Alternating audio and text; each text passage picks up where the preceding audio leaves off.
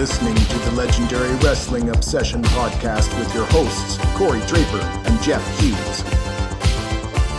But the Busters didn't know what happened to him there. My word, Anderson can't believe that he's beside himself with anger. And Tully Blanchard is beside himself, almost unconscious. Good down home cheating. Good down home cheating. Sure.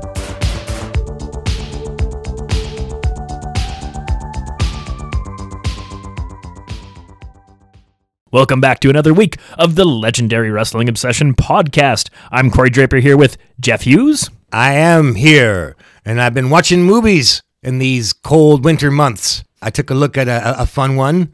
You know, just before we get into the action, did you see the Peanut Butter Falcon? You know, I did get to watch it. You know, I forget how long ago it came out. Was it 5-6 years ago? So it's been a few years, I think. Yeah. Saw it once at home, you know, watched it through Crave, HBO, or whatever you want to call it. Right. Well, judging by the age of all the way the wrestlers look, yeah, looks like it's 5 or 6 years old. That's right. Anyway, Shia LaBeouf stars, and it's got some of our favorites are in there. That's Jake right. the Snake playing Yeah. a heel. Yeah. Who beats up on a mentally challenged guy. So, like, you're like, oh, Jake. Oh, Jake, what are you doing? But it's fun. It's heartwarming. You know, there's a lot of conveniences in the script. As long as you can overlook those and you go along for the ride, I really recommend it's heartwarming. Mick Foley's in there. Yeah, there's a guy named the big guy, Lance Archer. He was in AEW and wrestled in Japan and stuff like that. He's the big monster like you see in the ring. Okay. Yeah. So I don't know this gentleman, Lance Archer? Archer, yeah. Okay. Yeah. One of the only like proper full-size 80-sized wrestlers, you know, in current wrestling. Aha. For everybody to add to their wrestling culture watch list. It's family friendly. Yeah, it's funny. I think Shia LaBeouf's character is like the reluctant hero. Like he doesn't want to be a good guy, but he kind of is. Yeah. And he like... Yeah. You know, it's got a lot of heart. He finds his way there. Yeah. So go check out the Peanut Butter Falcon. Like when it came out, I remember I was in no rush. Yeah. And it was totally like pizza night. What are we going to watch? And like, I was like, well, you know, let's give it a shot. And it hooked me. Yeah. It's get yourself a hanky. And yeah, for sure. It's very touching. Absolutely. So mini correction section here. I got to, correct myself. Fiction. There we go. So going back to our Saturday night's main event, number 11 coverage, we had the Ricky Steamboat title defense against Hercules, and Jeff and I were seeing things differently, and I was wrong.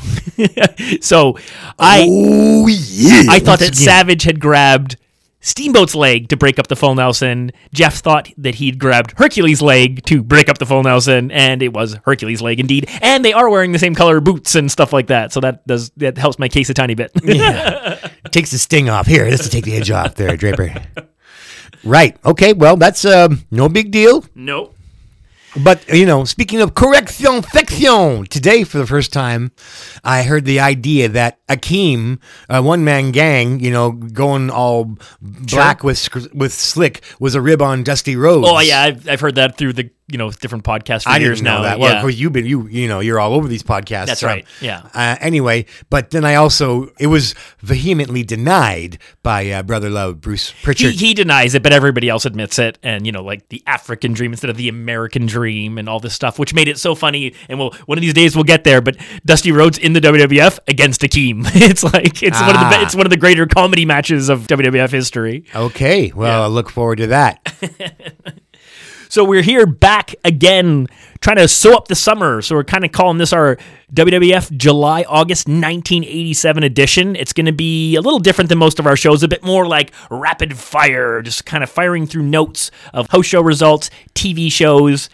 Remember that we're pulling stuff from these different syndicated properties, so the timelines sometimes get out of whack. Primetime is often showing something 2 or 3 weeks after it happened, so if we throw out a date and you're like, no, that happened on Superstars or Challenge 2 weeks earlier, don't get bent out of shape. So we do have a couple of things that we want to just touch on from June before we move on, and one of them is like, I'm always, and I'm not going to cover this because this match has so many spots, so many aspects of it that we see over and over again. So it's a 6-man tag match. It was a main event of a prime time back in June. It's the Bulldogs and Billy Jack Haynes against the Broken Heart Club Bland something. Jimmy Hart's Broken Bones Club Band. That's right. So the Hart Foundation and Danny Davis, and if you listen to the commentary, it almost sounds like maybe this is before WrestleMania 3. They kind of make it seem like Davis has never been in the ring as this persona. Now, he knows he was under a mask and wrestling as a jobber at the same time he was a ref, so it's not that he's never been in the ring before, but as the Danny Davis heel wrestler character who's been fired as a ref, it seems like they're trying to indicate that this is his first, actual in-ring action. But one of the funny things is that the Hart Foundation, they're just having a great time in the ring. They come out first, and the camera work's really funny because the Bulldogs slip in, and you don't see them coming, and they just totally, they rush past the Hart Foundation. They don't even touch them, and they both start, both Davey Boy and Dynamite start punching Danny Davis in the face, over and over again. Yeah. And the Hart Foundation tries to get involved, and they just beat them up and chase them out of the ring. And Danny Davis is staggering around, and Billy Jack Haynes finally shows up. And then the neat thing is that after all that, that's when the Bulldogs music kicks in. So for about 6 seconds, they're beating them up to the, the Bulldogs music. So I really enjoyed that. So, of course, we get into the match, and we'll skip ahead because I'm only going to talk about sort of unique aspects of the match because it's a lot of the stuff from the Saturday Night's main event. Best 2 out of 3 falls. It's Davey Boy and Hitman basically do every spot from that match in this match. And Dynamite and Billy Jack are in there a bit, but the problem being we haven't seen Danny do anything to anybody to give them any credibility or make him look tough. He doesn't, him as a threat just isn't going over. And so he just even kicks him and slaps people when they're already hurt. Yeah. So that, as much as I, in the progress of our show here, I've been getting on board with the Danny Davis and realizing, how well they played this, let's hate him. But, when he's talking to Mean Gene, he just looks so very unthreatening that he's like, I want to show everybody that I'm in the land of the giants, Yeah, exactly. In that age, he really doesn't fit in. And, once they're trying to break him away from, having his buddies, have a feud with Mr. T or whatever, it was a real uphill battle along a hard sell. Yeah, and I would say even by this fall, by the Survivor Series, he's going to be presented a bit more as a real wrestler. Still a weasel and a weakling compared to these other guys, but definitely a little bit more effective. In this match, he's getting all the heat by being tagged in, kicking or slapping a guy once, usually getting punched in the stomach by the beaten up guy who's immediately starting to come back because, Danny's attacks are more like wake up slaps. and then he's got to tag out right away. So the crowd's getting really hot off that. But there's some pretty neat stuff. So there's a spot where after they have a long stretch where Dynamite's in the ring getting hurt, and they do a double slingshot. So the Jim Neidhart getting slung from outside the apron for a splash. Right, uh-huh. But it's Davis being slingshotted in. So both Jim and Brett whip the rope, and Davis comes flying over, and of course lands on the knees. Oh no! It's pretty great. Backfire. And so there's a hot tag, and it's incredible. Billy Jack Haynes has a great press slam, but Billy Jack Haynes press slamming Danny Davis is a thing of beauty because Davis weighs 5 pounds compared to these other guys. So one arm. Yeah, that's what it looks like. It looks hilarious. So there's some pretty funny stuff here, but eventually, of course, Billy Jack Haynes takes a beating for a long time. You get your second break, and it's really great. Monsoon's teasing Heenan over Jimmy Hart he's got 2 championships, you got none. Oh, I know. I watched that. Bobby's squirming yeah. I mean, it helps to know these guys were great friends because the show can almost get uncomfortable the way Monsoon is just so smug, and he's just like, your life really stinks, doesn't it? And Bobby Heenan has to just sit there and kind of look uncomfortable and well, that's what you say, but you don't know. And then it really occurred, and it's going to be, to put a fine point on it, our main event for this episode of Legendary Wrestling Obsession is going to be Jimmy Hart's Broken Bones Club Band, the Champion Edition, 6-man elimination against a very interesting selection and a motley crew. Yeah. I mean, it makes sense. You got, the World Tag Team Champions, the Intercontinental Champion, the Hart Foundation, and the Honky Tonk Man, all represented by Jimmy Hart. Poor Bobby Heenan sitting there green with envy squirming. And so at the end of August, which will wrap up this episode, these guys will face Bruno Sammartino, Jake Roberts, and Tino Santana in an elimination match. What the hell? I know, but it's exciting because just think of all the possible finishes. That's right, yeah. So that really gets my imagination going. That's right. And it's a 25-minute match. It's lots of good laughs and some surprises. But yeah, I watched that, and I feel bad for poor Bobby Heenan. And why? He deserves some gold. He should have had way more. He had his Intercontinental and his tag team title runs. They are coming up. But I mean, geez, he's around the WWF for 85. He has to wait until, I think, 88 to get a title or something. I get it, whatever. Well, we look it up. Maybe his thing is like, yeah, well, I get a TV show, Yeah, and yeah. as well as the Exactly, yeah. I'm sure he wasn't too worried about which titles he had and stuff like that. He's a team player. Yeah, exactly. But from us watching on the outside, yeah, and now you're starting to take Bobby's side when Gorilla Monsoon, he's so genteel about his insults. That's but right, yeah. I don't know why you don't just jump off a bridge, Bobby. I mean, if I were you, I'd end it all. That's right. And Bobby's like, yeah, well, I got a family to think about. It's like so cruel. Good. Yeah. So the finish of this match is really fun. So after Billy Jack gets the hot tag to Davey Boy, he comes in House of Fire. He hasn't been in there since early in the match. Just cleans house on everybody, nails everybody. They're all smoked. And then, man, it is incredible. Davey Boy and Dynamite, double corner whip, Bret Hart, sternum first. Like, this is almost as good as the Tito one from Saturday's Main Event. And the thing is that Anvil's staggering in the way of the camera. He kind of slightly blocks the corner. And I don't know why. That makes it look even more deadly because you don't 100% see Bret hit, but you hear him hit. Like, the noise that turnbuckle makes when Bret Hart hits it and the way he just bounces back to the middle of the ring. And then it's up for the press slam. Davey Boy picks up Dynamite. But instead of the flying body press this time, like the launching, throwing him on top of Anvil like he did on Saturday's Main Event, it's the drop for the headbutt. Davey Boy presses him, drops him to the mat so Dynamite can come down like as if he's jumped off the top rope for the headbutt. The 1, 2, 3. Nice. Yeah, really fun. So that was pretty awesome. A dash of justice and revenge for all our Bulldog heartbreak. That's right. Yeah, anytime we can get that, we will take it. We're going to go to the July 6th primetime episode, and an AWA old stalwart is making an appearance. Yeah, a shooter, a hooker, an Olympian. That's right. Brad Rangens, never particularly colorful or outspoken, but Definitely he's got a colorful outfit on tonight, though. Did you notice this? No, I don't think I saw this match. It's almost like he borrowed a page from our other, Jim Brunzell, our other yes, AWA, yeah. and like he got his singlet on, but it's kind of tie-dye or something. Kind of tie-dye, okay, well, it's yeah. just multicolored. Yeah, sure.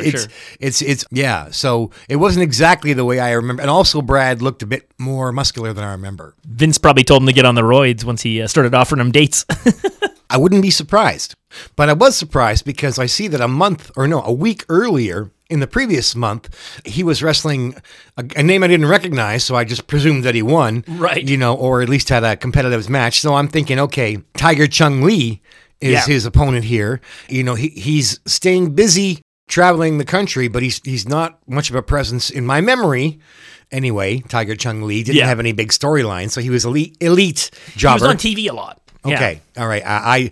I must have been sleeping in at past those matches. But he got a lot of. But his TV shots were basically as the enhancement talent. Yeah, so I do remember him. Anyway, unfortunately, he gets a clean win over our Brad Rangens. Okay, Brad's not getting a push. Yeah. Yeah. I mean, when I say clean, there might have been like, hey, look over there. And then what? Bonk. But it was not good. It was like, definitely, it's not a Brad Rangens push. That's for right. sure. Like, I'll tell you that much. Yeah. Not really too much to remark on other than that in that match. Just that he didn't have a very long run in the WWF. Didn't get any gold. And that's right. No, of course not. I guess here it is. Pretty hard to get gold in the 80s in the WWF. But here it is in a snapshot. Another AWA hero gets a notice his name in the house show circuit in certain areas. It's almost like, oh, we're in Illinois, we're in Minnesota, we're here. Okay, this guy can be on the card or whatever. So I think that's some of the reasons we see him at these times, because it's sort of almost like convenient. And I know he did a lot of like training of wrestlers, so maybe that's why they were trying to work with him or something. Who knows? Didn't really look into it. The interview with Danny Davis that follows is where I'm starting to look at him and just not seeing him as a dangerous guy. Yeah, of course. But having said that, that's his nickname. Having said that, I wouldn't have found Dutch Mantell particularly scary looking either. Exactly. If he was just reading the paper and being a mild-mannered guy, you wouldn't think there anything of it. But this interview, for me, was like, I can see why this gimmick, because he's on his own. Yeah. It was fun watching them all laugh maniacally as the Hart Foundation plus the group. Yeah. But right away I can see that there's trouble ahead for Danny as a solo wrestler, even if they do pair him with Mr. T, which is the intent coming up. Right, yeah, there's some stuff coming up here. So one of the things we start seeing here, and again, this is prime time, so this probably aired the week before or even 2 weeks before on other syndicated properties, but we get the first of a lot of vignettes introducing the $1 Million Man, Ted DiBiase. Nick Bockwinkel, Ted DiBiase. That's right. So I had gone looking for some of the stuff. It's kind of somewhat well known that his introduction back to the WWF, he wrestled in the WWF when he was younger, moved on to other federations, obviously Mid-South, all that stuff, UWF. Comes back here and becomes a very important character on the circuit, and he's an amazing performer. I'm going to say that these vignettes, he hasn't formed the character yet. I'm watching these going like, nope, that's not Ted DiBiase. It's like, it's close, but it's not Ted DiBiase. So we do have, he's in suits and stuff, but he doesn't have like his uniform on yet, but he's just dressed like, in all these vignettes, and he's got, of course, his chauffeur is Virgil, who looks like this, he doesn't have his uniform yet. Exactly, yeah, he doesn't have his yet either. He actually looks like a dancer. I mean, a very muscular. Yeah, I mean, extra plus dancer, like right. The biggest, strongest dancer. But the outfit that he's got on is almost like too hot for TV. What Virgil's got is so tight. You're practically counting the veins in his ball sack. It's like, please. Like get that sleeveless tux on, Virgil. It's shocking. So this whole promo takes place in a limo, and he's explaining who he is, and the whole gimmick of all of these things is always going to come down to getting the idea of no matter who you are, everybody's got a price for the $1 Million Man, and he's going to buy you out. So, and he in this particular bit, he like cuts himself with his one of his $100 bills, so he has a paper cut. So then there's a little skit where they go to like a hospital supposedly, and then he like. He demands the poor right now. I need to see the doctor. Exactly. That guy, and they're like, "Well, you're on a waiting list," and it's like, "No." And then he keeps snapping his fingers. He puts down $100 bills to the nurse, and she's like, "Sir, we do not." Yeah. And then he's like, "Oh yeah," and he puts another $100 bills. She stays firm. We are a hospital. Yeah. And the third $100 bill, she takes it. I'll see what I can do. Exactly. It's actually pretty good. Yeah. So that's where he turns to the camera and says, "I told you, everybody, even you have your price." That's right. The thing I'm noticing is, of course, Ted DiBiase has got this great voice, and he can really have this deep voice. What he's missing here in all these promos is he doesn't have the laugh yet. He doesn't have the $1 Million Man laugh, which is really like what kind of ties it all together. So as we haven't gotten far enough along to see when that clicks in, But anyways, there's going to be more of these vignettes. We'll cover them very quickly because they're all sort of the same point, but they give a little bit of a chuckle. I do like when they go back to Heenan and Monsoon. I think Monsoon's asking Heenan what his price would be, and he's stammering and doesn't want to like name it and stuff like that. And then he says back to Monsoon, "Yeah, well, your price would be stocks and bananas." Yeah. So before we, there's a few more things on this episode.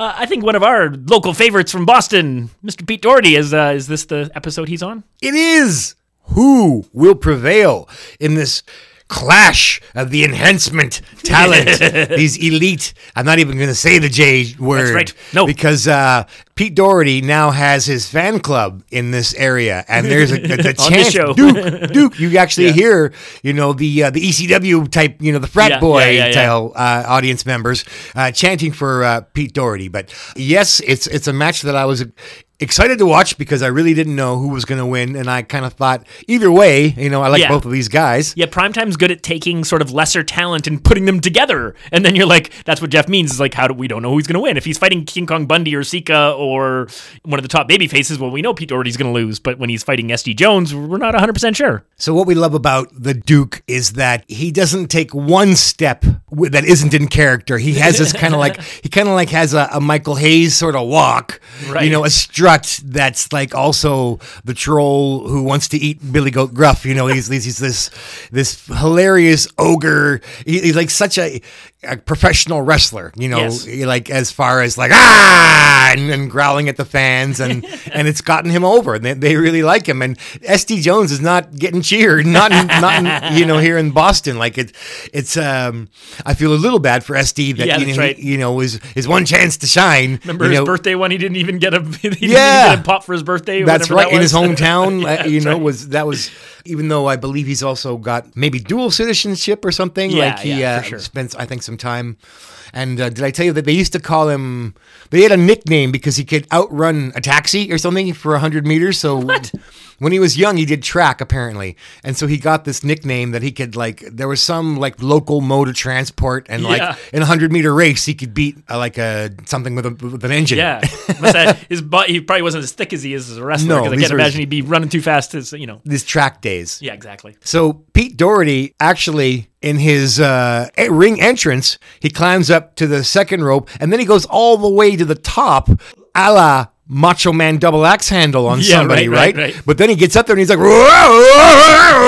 and like the ropes, start wobbling as if Ultimate Warrior has grabbed them and he's shaking them. And then he hops off the ropes and doesn't face plant. He manages to land on both feet, and SD's taking his coat off. He's not really, the spotlight's on Pete Doherty. SD's okay with that, but within a couple of seconds, Pete Doherty has hopped off the top rope. He's back in the ring. He turns around and he sneak attacks SD Jones, and the match is on, and he starts beating up and punching, and everybody's kind of like, huh, what? And like, even watching it, you just, we'll start the match already. So finally the bell rings and like, okay, well, here we go. The action's begun. SD finally manages to get his coat off. The real fun was the setup. The match itself wasn't so great. I mean, it's kind of back and forth. Pretty mundane finish. SD does away with Pete Doherty. Okay, yeah. And the crowd's not cheering SD. Poor SD. Yeah. So I had high hopes for it, but SD doesn't get to enjoy his victory. At least he got that sweet LJN money. Yeah. I wish Pete Doherty, he deserves some of that LJN. There's like multiple SD Jones figures. Like there's one with like a Hawaiian shirt or something, and one with like a different shirt, and like he had at least 2 figures. So I see. Anything that that Pete Doherty is in, I'll watch. Following bout is scheduled for one fall. Introducing in the ring from Dorchester, Massachusetts, weighing 231 pounds, the Duke of Dorchester, Pete Doherty. So one kind of cool thing on this episode is there's an update segment, and unfortunately it's Craig DeGeorge in this era, it seems, doing these updates. He doesn't know what the fuck he's talking about. Gene. Like, why isn't Mean Gene doing the updates? He's around doing other stuff. It's not like he's not there. They're really giving this Craig DeGeorge punk a push, and he doesn't know what he's talking about. Probably pay him a lot less than Gene, and maybe he's one of these ring boys I keep hearing about. I don't know anything about it. Yeah, well, don't know about that. That's a little harsh, but so this update, we didn't. I'm sure if we tried harder, we could have found the whole segment or whatever. But we get what we want to see here, which is we've done a lot of stuff coverage of the Patera versus Heenan family. And here's the moment where it's like the Empire Strikes Back. Okay, so I don't know how we get here, but the Rogues Gallery. I had on the previous episode envisioned, you mean like where they got all the bounty hunters lined up? Yeah. I envisioned like all of Heenan's men coming to get Patera, and here they do. I know. I wish it hadn't been such a short clip. You don't see anything. You don't really know what's going on. I think they've already got them. There's 2 of them on the outside. Let's say Bundy and whoever, I think Race is on the inside. Yeah, so to paint the picture, there's a couple Heenan family members outside. Holding his arms over the rope, so his back is exposed to the middle of the ring. He's in the ring with his feet are on, and he's held over. So it's almost like they're holding him for a whipping. Exactly, and they take turns. It's like the scene of the Dazed and Confused. Everyone's getting their licks in. Oh, it's almost uncomfortable. And when they switch off, so now Bundy comes up into the and then eventually Heenan gets his licks in. It's just they all get to wail on him. So did you list off everybody? Let's we got Race, we got Hercules, we got Orndorff, and we got Bundy. Which is wild because Orndorff is just about to turn. Well, the timing of that recording of when that would have been. So we're talking a month or difference. Still. So it's pre. I mean, like people are cheering Orndorff. Like we've seen before this. But they want Orndorff People to love be Orndorff, they want him to be a baby face, but he's in there whipping Patera all these 100% heels. Yeah, and wasn't Harley Race there holding arms? Race was in the ring initially, and I think he was the first guy to give the whips. so we got Bundy, Orndorff, Race, and Hercules, and Bobby Heenan. And Bobby Heenan, 5 of them beating down Patera. Nobody comes to his rescue, but the crowd wants to see somebody to come to his rescue. That's right. They're chanting for Hogan, right? Oh my God! Yeah. Like the loudest, so loud, I thought it was like, a sneaky overdub audio after the fact. Yeah, that's right, yeah. But it's genuine. Yeah, it's pretty neat.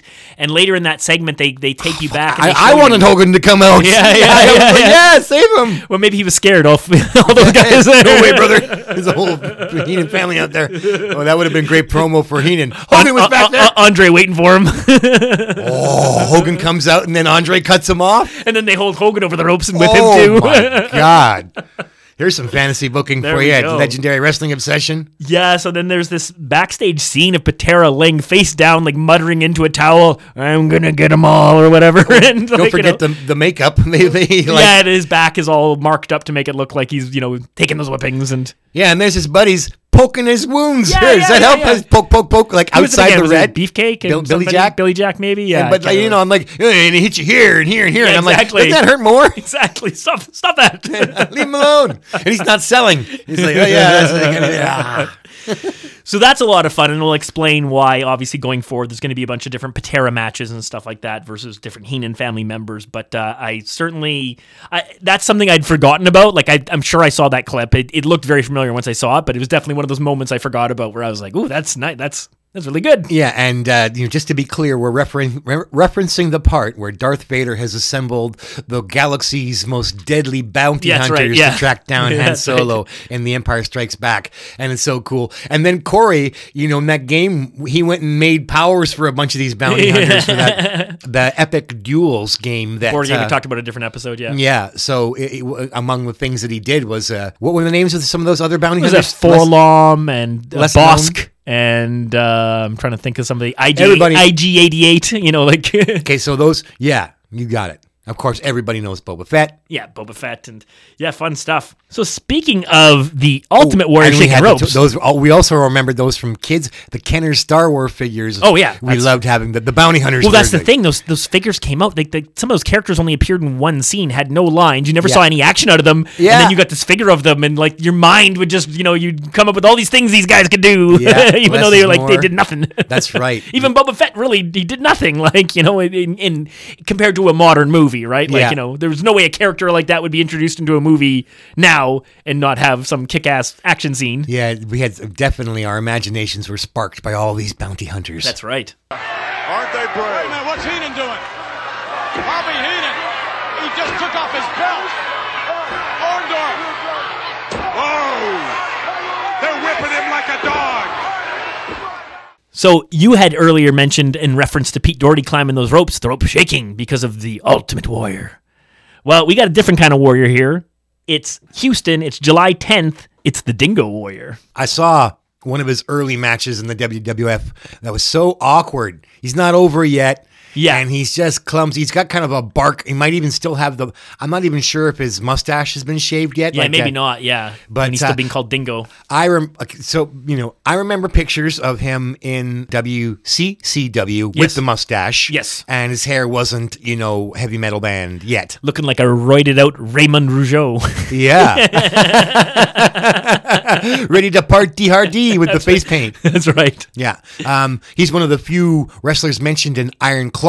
Fritz makes a reference like, Helgstro's doing blah, blah, blah. And you That's got, right. twice his talent or something like That's that. right, yeah. So Dingo Warrior, when the YouTube tool came to my attention and I went back and looked at an early Dingo Warrior match, I was like, wow. Without the push, nowhere. Nothing. He had no in-ring talent. He didn't really like the business. He wanted to make money. He was a He looked- bodybuilder and he looked good and Sure, but- he did it. He did get himself to a point where he had charisma and a connection with the audience. Yeah, he but did. He got there. But without Vince Yeah. strapping the rocket, you Yeah. know, what would he have been? He had these weird, I remember the match. I can still remember just like the really awkward barking at the ref, where he was, and it was so clumsy. Yeah.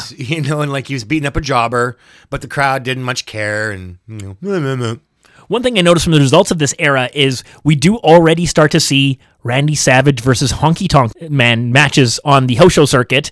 It seems like by the results, the way they're listed is that it's definitely still heel Savage versus heel Honky, but he's already being positioned as an Intercontinental contender. Mm-hmm. And of course, that's going to lead towards his transition that's coming over the course of the summer. Well, I wonder if any of those, probably not, were substituting for Jake, who was dealing with injuries and also possibly issues. Because Yeah, this- Honky, I heard an interview with him. He said like Jake no-showed a lot there. Yes, I did notice a lot of results here that say subbing for Jake, and in many of those cases, Jake is at ringside with the opponent. So whoever's subbing for him, it's like blah, blah, blah, with Jake.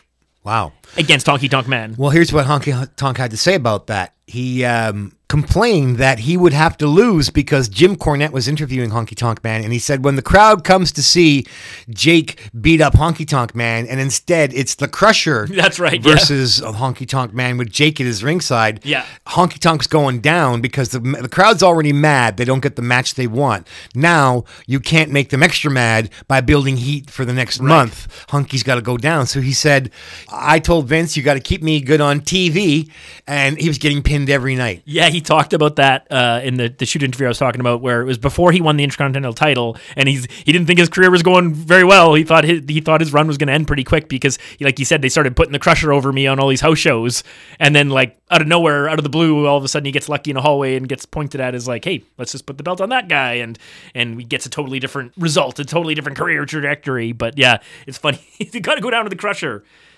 You can't beat Milwaukee's finest. The Dollies, Dogies, Pickles. Yeah, I'm seeing here Boston, July 11th. Bruno Sammartino subbing for Jake Roberts versus Honky Tonk Man. Like just stuff like that, right? It definitely happened.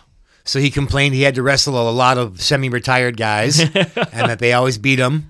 Honky Tonk complains that Jake was rehabbing or whatever, but we do love our Jake, so we try to go easy on him. That's right. Okay, we're going to get to the July 13th primetime edition.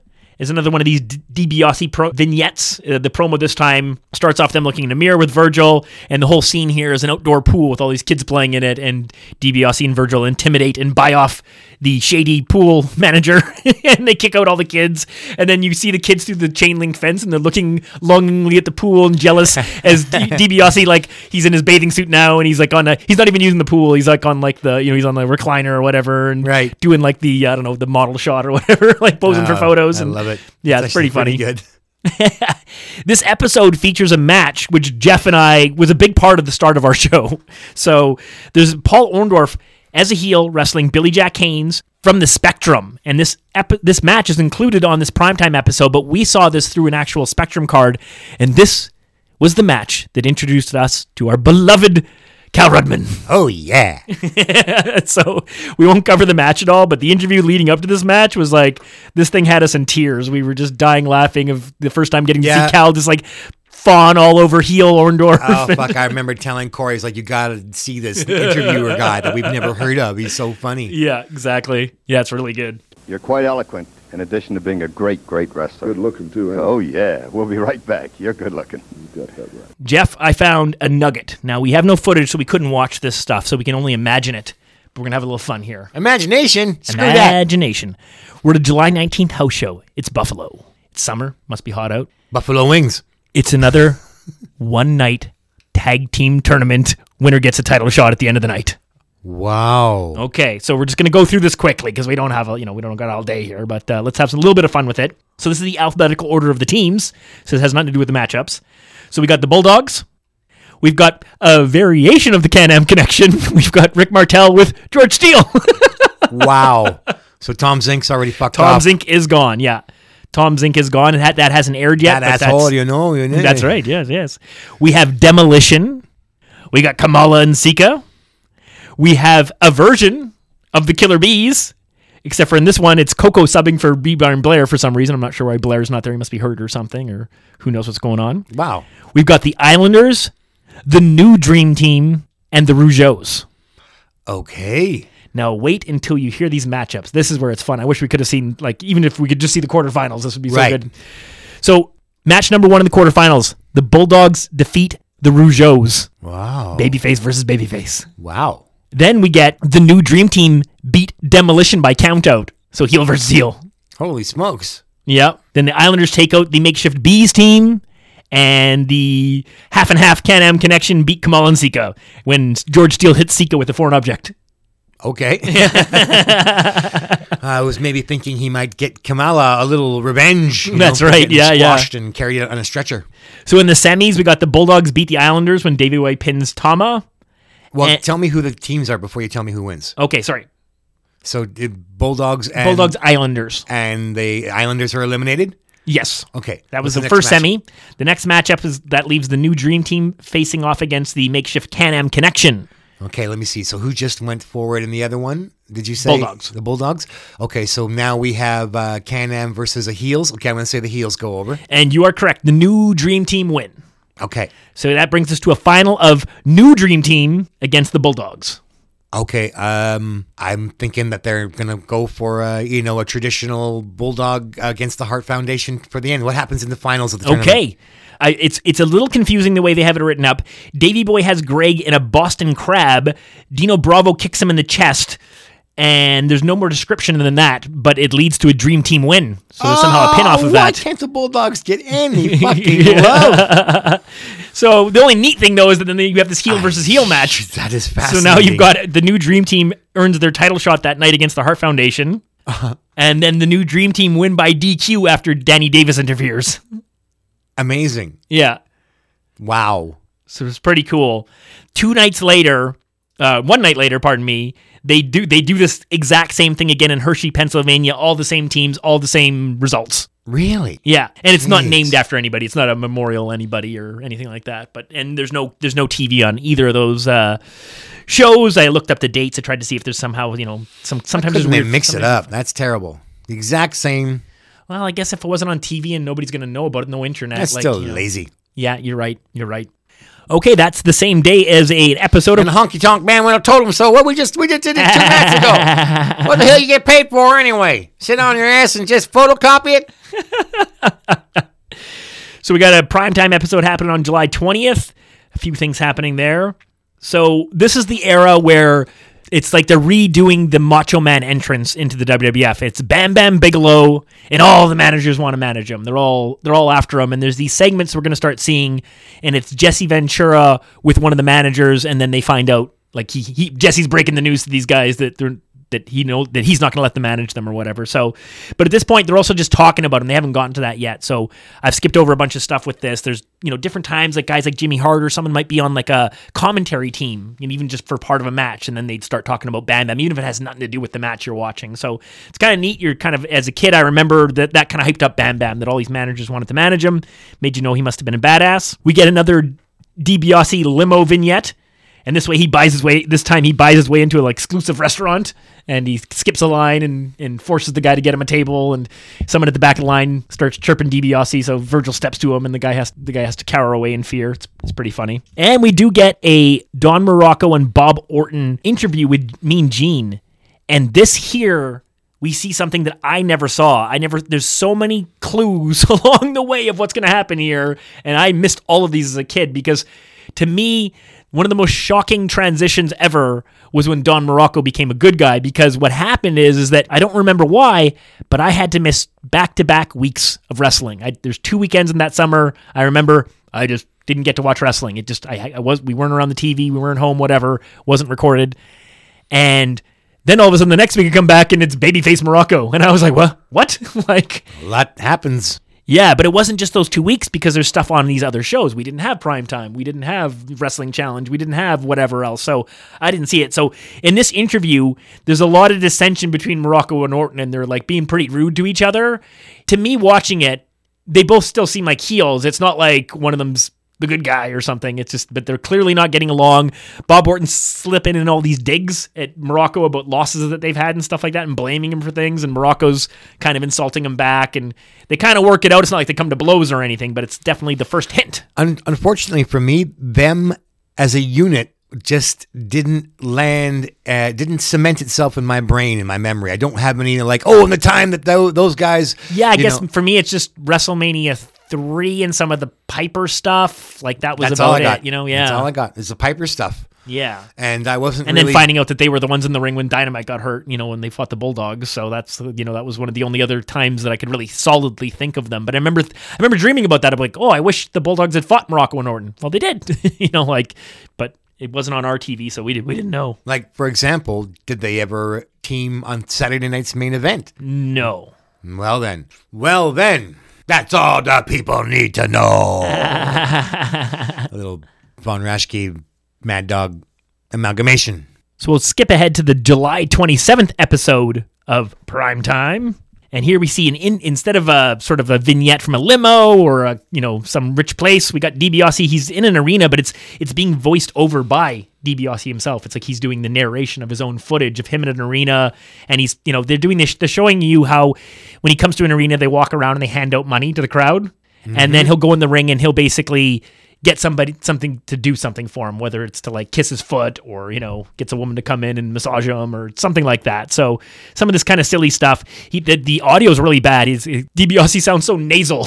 Like, again, it just it's not hitting me as DiBiase. It's not hitting me as the $1 Million Man. He hasn't really become the character yet. It's Ted DiBiase, but it's not the $1 Million Man yet. This episode has actually pretty entertaining local promo for Savage. And he does start off. Mean Gene asks him what he thinks about the Honky Tonk Man becoming the Intercontinental Champion. Oh, yeah. And it's really funny because we saw how adamant he was about like Hercules not becoming the champion. Yeah, he was so changed his tune. But all of a sudden here when he says Honky Man, he thinks it's great because then I'm going to take it off Honky Tonk Man. Yeah. But then he very quickly transitions to talking about Hogan because I'm noticing in these results, Savage is still having like title shots on house shows against Hogan. He congratulates Honky Tonk on being the new IC champ. Yeah. And he congratulates himself on being the new world heavyweight champion. Yeah. It's pretty far out there, man. He's in a different dimension. Yeah, he's already won the belt. There's a really good part where Mean Gene says, "Now, Macho Man, if you win the title, can we start having Elizabeth back at these interviews? Because Randy Savage won't let Elizabeth come to the interviews because Mean Gene's always trying to talk to her too much. Yeah. He's like, I have some questions for her. And then he's like, I can't remember exactly what Savage says, but something along the lines of like, no, he says, Elizabeth told me you like me. And then he goes, Elizabeth and I had a private conversation and then the Macho Man's like, private conversation. And he does a little spin and Gene keeps going, where she told me you have a very high opinion of me. That's right. It's just really hilarious. Like, you like me. And Macho Man's like, yeah, well, he says something along the lines. He goes, you better shut your mouth if you want to stay on my good side. And then he goes, I thought I was on your good side. It's really funny. So yeah, I had a lot of fun with that interview. It was good stuff. Here we go. Since we're on Savage, yes, this is the prime time where Savage kicks off the show against CV Afi, and it's cheating. Evil Savage. Yeah, exactly, yeah. And the crowd's cheering him. They don't care. Every time he sticks his fingers in the air, to taunt them, they cheer him. That's right. And, he puts CV Afi out of business pretty quickly. That's right, yeah. Doesn't have to cheat much. Doesn't, like CV Afi's mid-jobber, I guess. Yeah, he's dropping quick here at this point. Yeah. He never did get that high, but he's definitely he's definitely enhancement talent now. But you simply cannot ignore how the crowd is cheering. I mean, and the last time we saw him, he big elbowed Ricky Steamboat, who was KO'd on the mat. He came out and pretended to be concerned, and then did the cowardly, good sneak classic attack, Macho Man sneak attack while Ricky's already unconscious on the mat. That was hilarious. And he's getting cheered, and also he was shouting at Elizabeth, get out of here, pulling his bully routine, and they're cheering him. So it's these are dangerous waters. We can't, they want to cheer him because he's so funny, and it's all this, these cartoon characters. But the transition is being forced upon Vince. The crowd is on, he's over. Macho Man is over. That's right. Yeah, you're absolutely right. Unless he's really in a very specific matchup where the crowd can have a reason to dislike him, they like him. Yep. This episode of Primetime, finally, it would have been 2.5 years here of watching shows, 85 to 87. Orton versus Jerry Allen. I get my superplex. At last. At last, I finally see the superplex. Yeah, it's pretty good. And it's pretty great when after he gets his win, they go back to Bobby and Monsoon, and Gorilla starts talking about how there's no counter. And Bobby Heenan, says, yes, there is. And he's like, and Monsoon asks him to elaborate. He says, well, when he hooks your head and tries to lift you, you lift him and you suplex him to the outside, but you let go. And then he says, that way he falls on Cement City. And I thought to myself, I was like, oh, Bobby, Jeff wouldn't like that Cement City comment. That's right. And then he gets stuck in all that cement. That's right. Concrete City. Right. But the internet says a lot of people use it interchangeably. However, for me, when I would get a little airplane, that I wanted to put together, the thing didn't say get your glue out. That's right. It said get your cement out. That's right. And I'm like, my cement? Wheelbarrow? It gets, some kind of mortar supply. So the main event of this episode is a Tito Santana versus Don Morocco match, and because we liked the Tito Santana versus Butch Reed's match so much, we wanted to take a close look at it, and then as I got into it, I realized, oh, wait a minute, something kind of important happens in this match, so it actually turns out it's a good idea that we covered it, because it's not only is it a good match, because Tito always puts on a good match, and these guys have history. This is like Intercontinental Championship heat. Tito took the belt from Morocco, and he had a big run as main event anywhere in the world, Brain. These two combatants sell out any sports facility across the world. That's right. Of course, he says that about just about any match. That's right.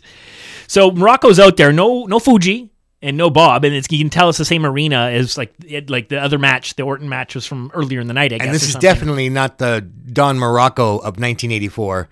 Like his chest now is. Well, what I'm seeing here is really big. He's mid transition, so he's I'd say 75% of the way. Yeah, there. maybe that's a better way to say it. He's on his way. He doesn't look like he does at the Survivor Almost Series, done. but he's getting there. But the veins are starting to pop out. They're just incredible. His shoulders are so fucking huge here. And exactly. his chest. Yeah. But he's still kind of, his midsection hasn't quite slimmed up yet. That's right, yeah. So Morocco's in the ring with this yellow shirt. Tito's got one of his black Ariba shirts on. We're in Boston. We can tell because of that sort of yellowy background, like the floor and the way the stairs and stuff like that. That's how you know you're in Boston. And all the Pete Doherty fans. That's right. So, I'm going to cover a bunch of stuff in this match, but not everything because there's a lot of stuff to it, but in the several segments. But the beginning's very kind of scientific. Like there's a lot of chain wrestling and a lot of like breaks in the ropes. And Don Morocco like is full heel for, full marks for his heeldom here. And Tito, as Monsoon says, is like, sometimes it takes him too long to get mad. Like he waits until like he has to get beaten up before he can get mad. He trusts these people too much, So there's some pretty funny stuff. There's after like several moves and sort of stalemates, Don on basically a rope break, sneaks in this cheap elbow and just really gets the ire of Tito Santana up. So he of course he runs away. Like as soon as Tito puts up the dukes, it's like Morocco doesn't want to fight. He takes a little siesta. And Tito, too law-abiding to chase him outside. That's right. So then Tito backs him into the ropes. A lot of clenched fists. Like Tito always wants to punch him. He's got that clench, and the referee's like, "Hey, I see what you're up to." That's and right. Tito's like shaking that fist, like, "I'm gonna clock him." The ref's like, "No, you're not." So Tito goes for the clean break, and Don Morocco does a pretty funny thing. He just gives this big two-handed shove to Tito and just shoves him down to the mat, but then immediately leaves the ring. Yeah. and Tito's like really mad.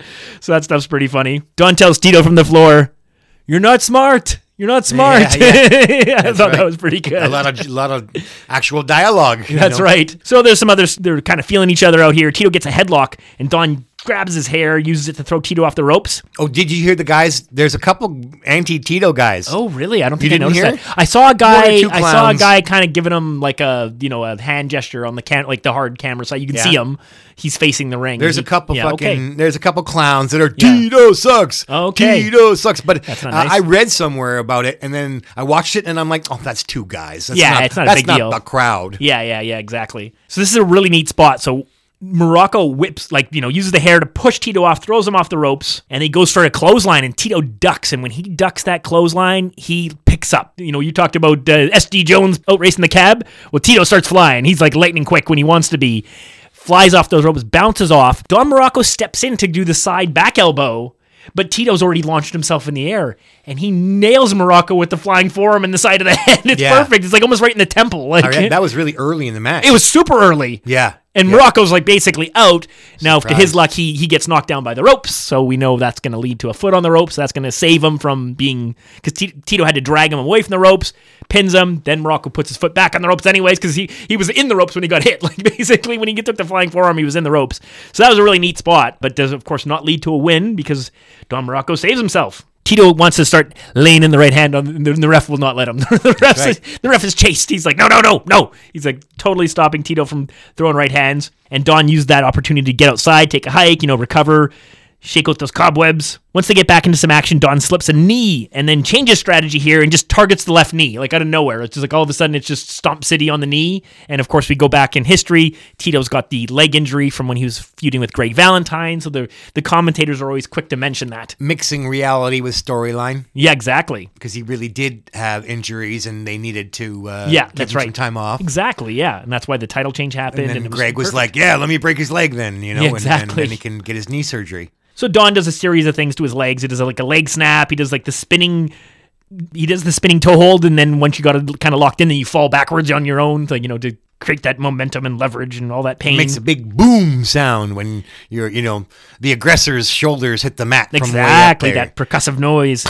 So Don basically drags Tito over to the corner, gets on the outside. So now Morocco's standing outside, rams Tito's legs into the corner post from the outside, does it again. Ouch.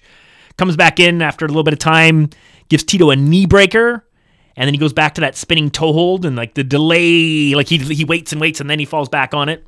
So he's really like torturing Tito's leg here. And then he gets him into a move. It's kind of neat. He rolls Tito over on his stomach, and he's kind of got him on, like you would call it, a grapevine, almost like a submission. It kind of looks like, it's almost like he's got him in a crab, but instead of sitting on his back and holding his legs, he's beside him, but with those legs tied up on, like Tito's own legs tangled, and then bending him, and arching his back, so it's almost like a Boston Crab.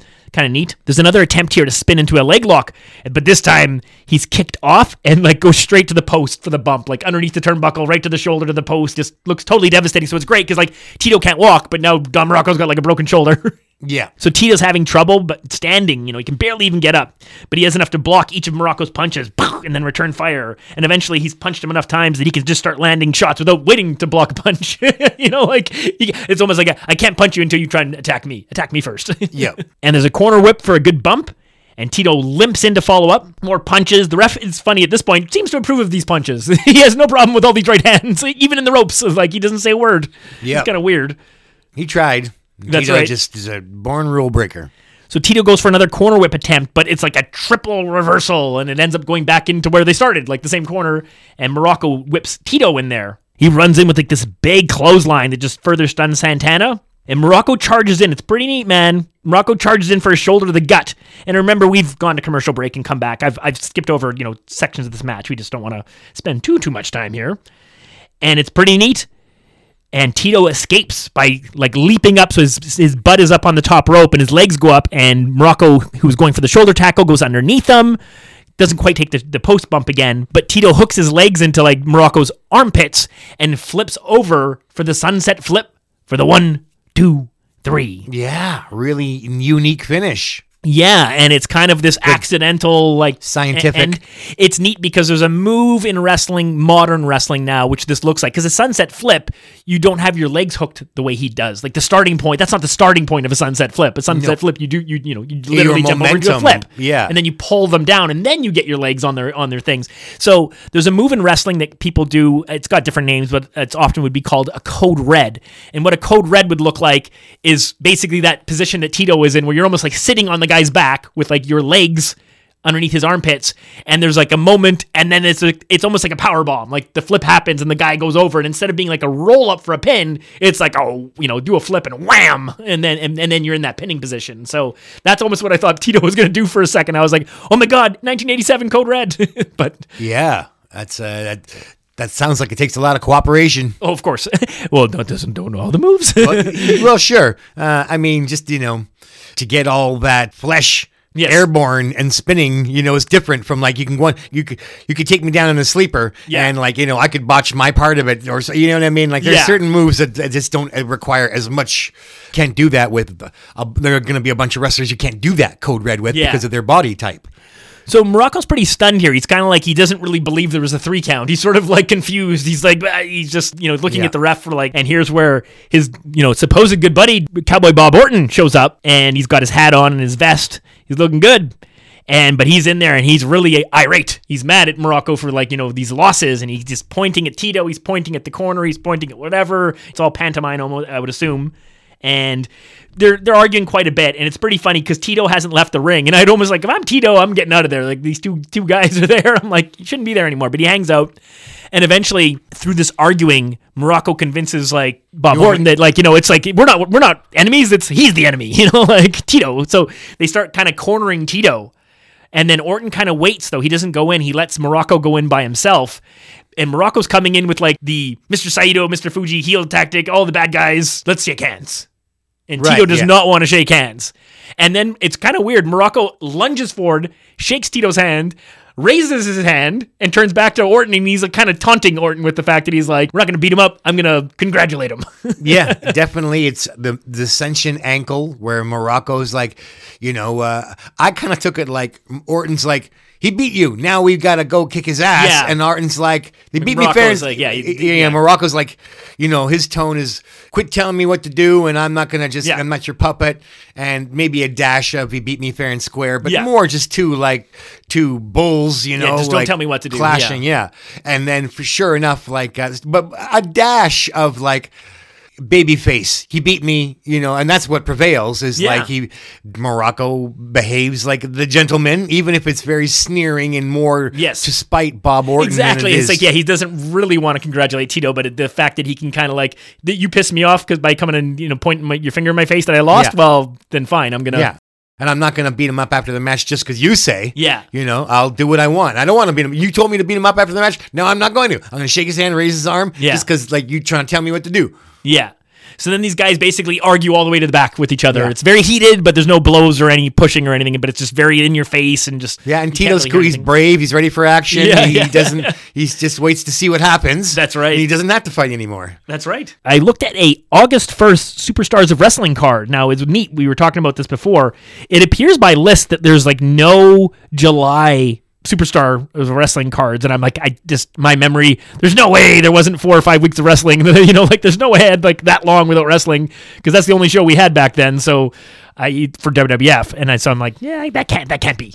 It can't. I won't.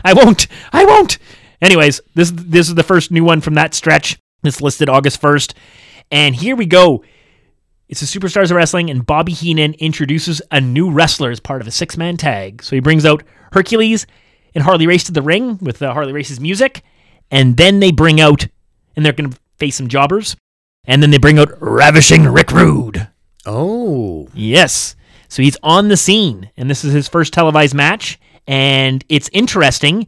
He finishes the match against the jobbers. I didn't even write down who it is, but his finisher is not what you would think it would be.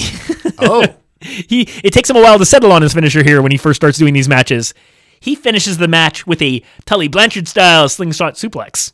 Oh, those are cool. Yeah. I like those. Yeah. Well, I like where Monsoon is, once again, mercilessly rubbing poor Bobby Heenan's failures under his nose. Bobby Heenan's like, Rick Rude, this is the man that's going to bring me the World Heavyweight title. He goes, well, that's what you said about Andre and Mr. Wonderful and King Kong Bundy and Benedict Arnold. Yeah, Benedict Arnold. And Heenan just looks at them like so miserable. Yeah. This time I made it. You're right. It's just like, poor Bobby. This is the one. He's the guy. And I'm like, all these other guys are, Yeah, that's awesome. So another thing on this episode actually is Mean Gene's going to host. Forget about 1989 SummerSlam. It's August/July 1987. It's a pose down. It's Superstar Billy Graham versus Butch Reed in a pose down. Ah, well, I kind of squirmed at all the surgical footage. So we skipped over that. But you're just right. I put up a little mental block on this period. They did a bunch of vignettes of Superstar coming back, but it was a really weird choice because there's multiple times they show you the hip surgery he gets, and it's pretty gruesome, especially for 10 o'clock in the morning for us little kids. TV. Yeah. I mean, if you're a doctor, okay. And then footage of him rehabbing, with a walker trying to get up a hill and falling, and I'm just like, this is weird. I know who this guy is from my tapes, and he doesn't look anything like that guy anymore, but that's fine. He doesn't have to. But you're kind of showing him, he feels like he's not strong. He's big and muscular, but I mean, he feels like he's weak because he's got this injury that they're way overplaying, in a way, I don't know. I don't know what they were going for there. Well, my memories are of Jesse really being like, Superstar is so tough, he still wrestles with his earrings in. That's right. Yeah, and he beat some jobber with a bear hug. Yeah. But apparently, I think I might have seen him talk about that match. Yeah, I remember you talking about this. In that match, I felt something go pop. And I was as soon as just he's just trying to hold the guy in a bear hug, and it didn't feel good. Didn't feel right. And he knew this was they were gonna have to start using him in a different way. But he plays a role here over 87. We'll see what as it goes on. So Butch Reed's there with Slick, of course. But I'm telling you, man, in the file I was watching, the audio's not good. But even just barely being able to hear it, it was like Superstar, his entrance music, that's fucking awesome, wrestling entrance music. That's true. Yeah, from the musical Jesus Christ Superstar. Exactly, yeah. But It just it's very really showy. hits. Yeah, it really hits. Yeah, yes. And, Superstar's got a bunch of muscles, but, it's not the 70s. He's not ripped Superstar from, like his title run and stuff like that. But we see Slicks oiling up Butch Reed. It's pretty funny. And they do all these poses, and they're both kind of bulky guys. Like, neither of them are cut. They both have lots of muscles, but, like, not really, like, these guys in a bodybuilding competition would be laughed off the stage, as far as, like, they look like they need to go through all that cut and weight stuff or whatever, dehydration to show those muscles.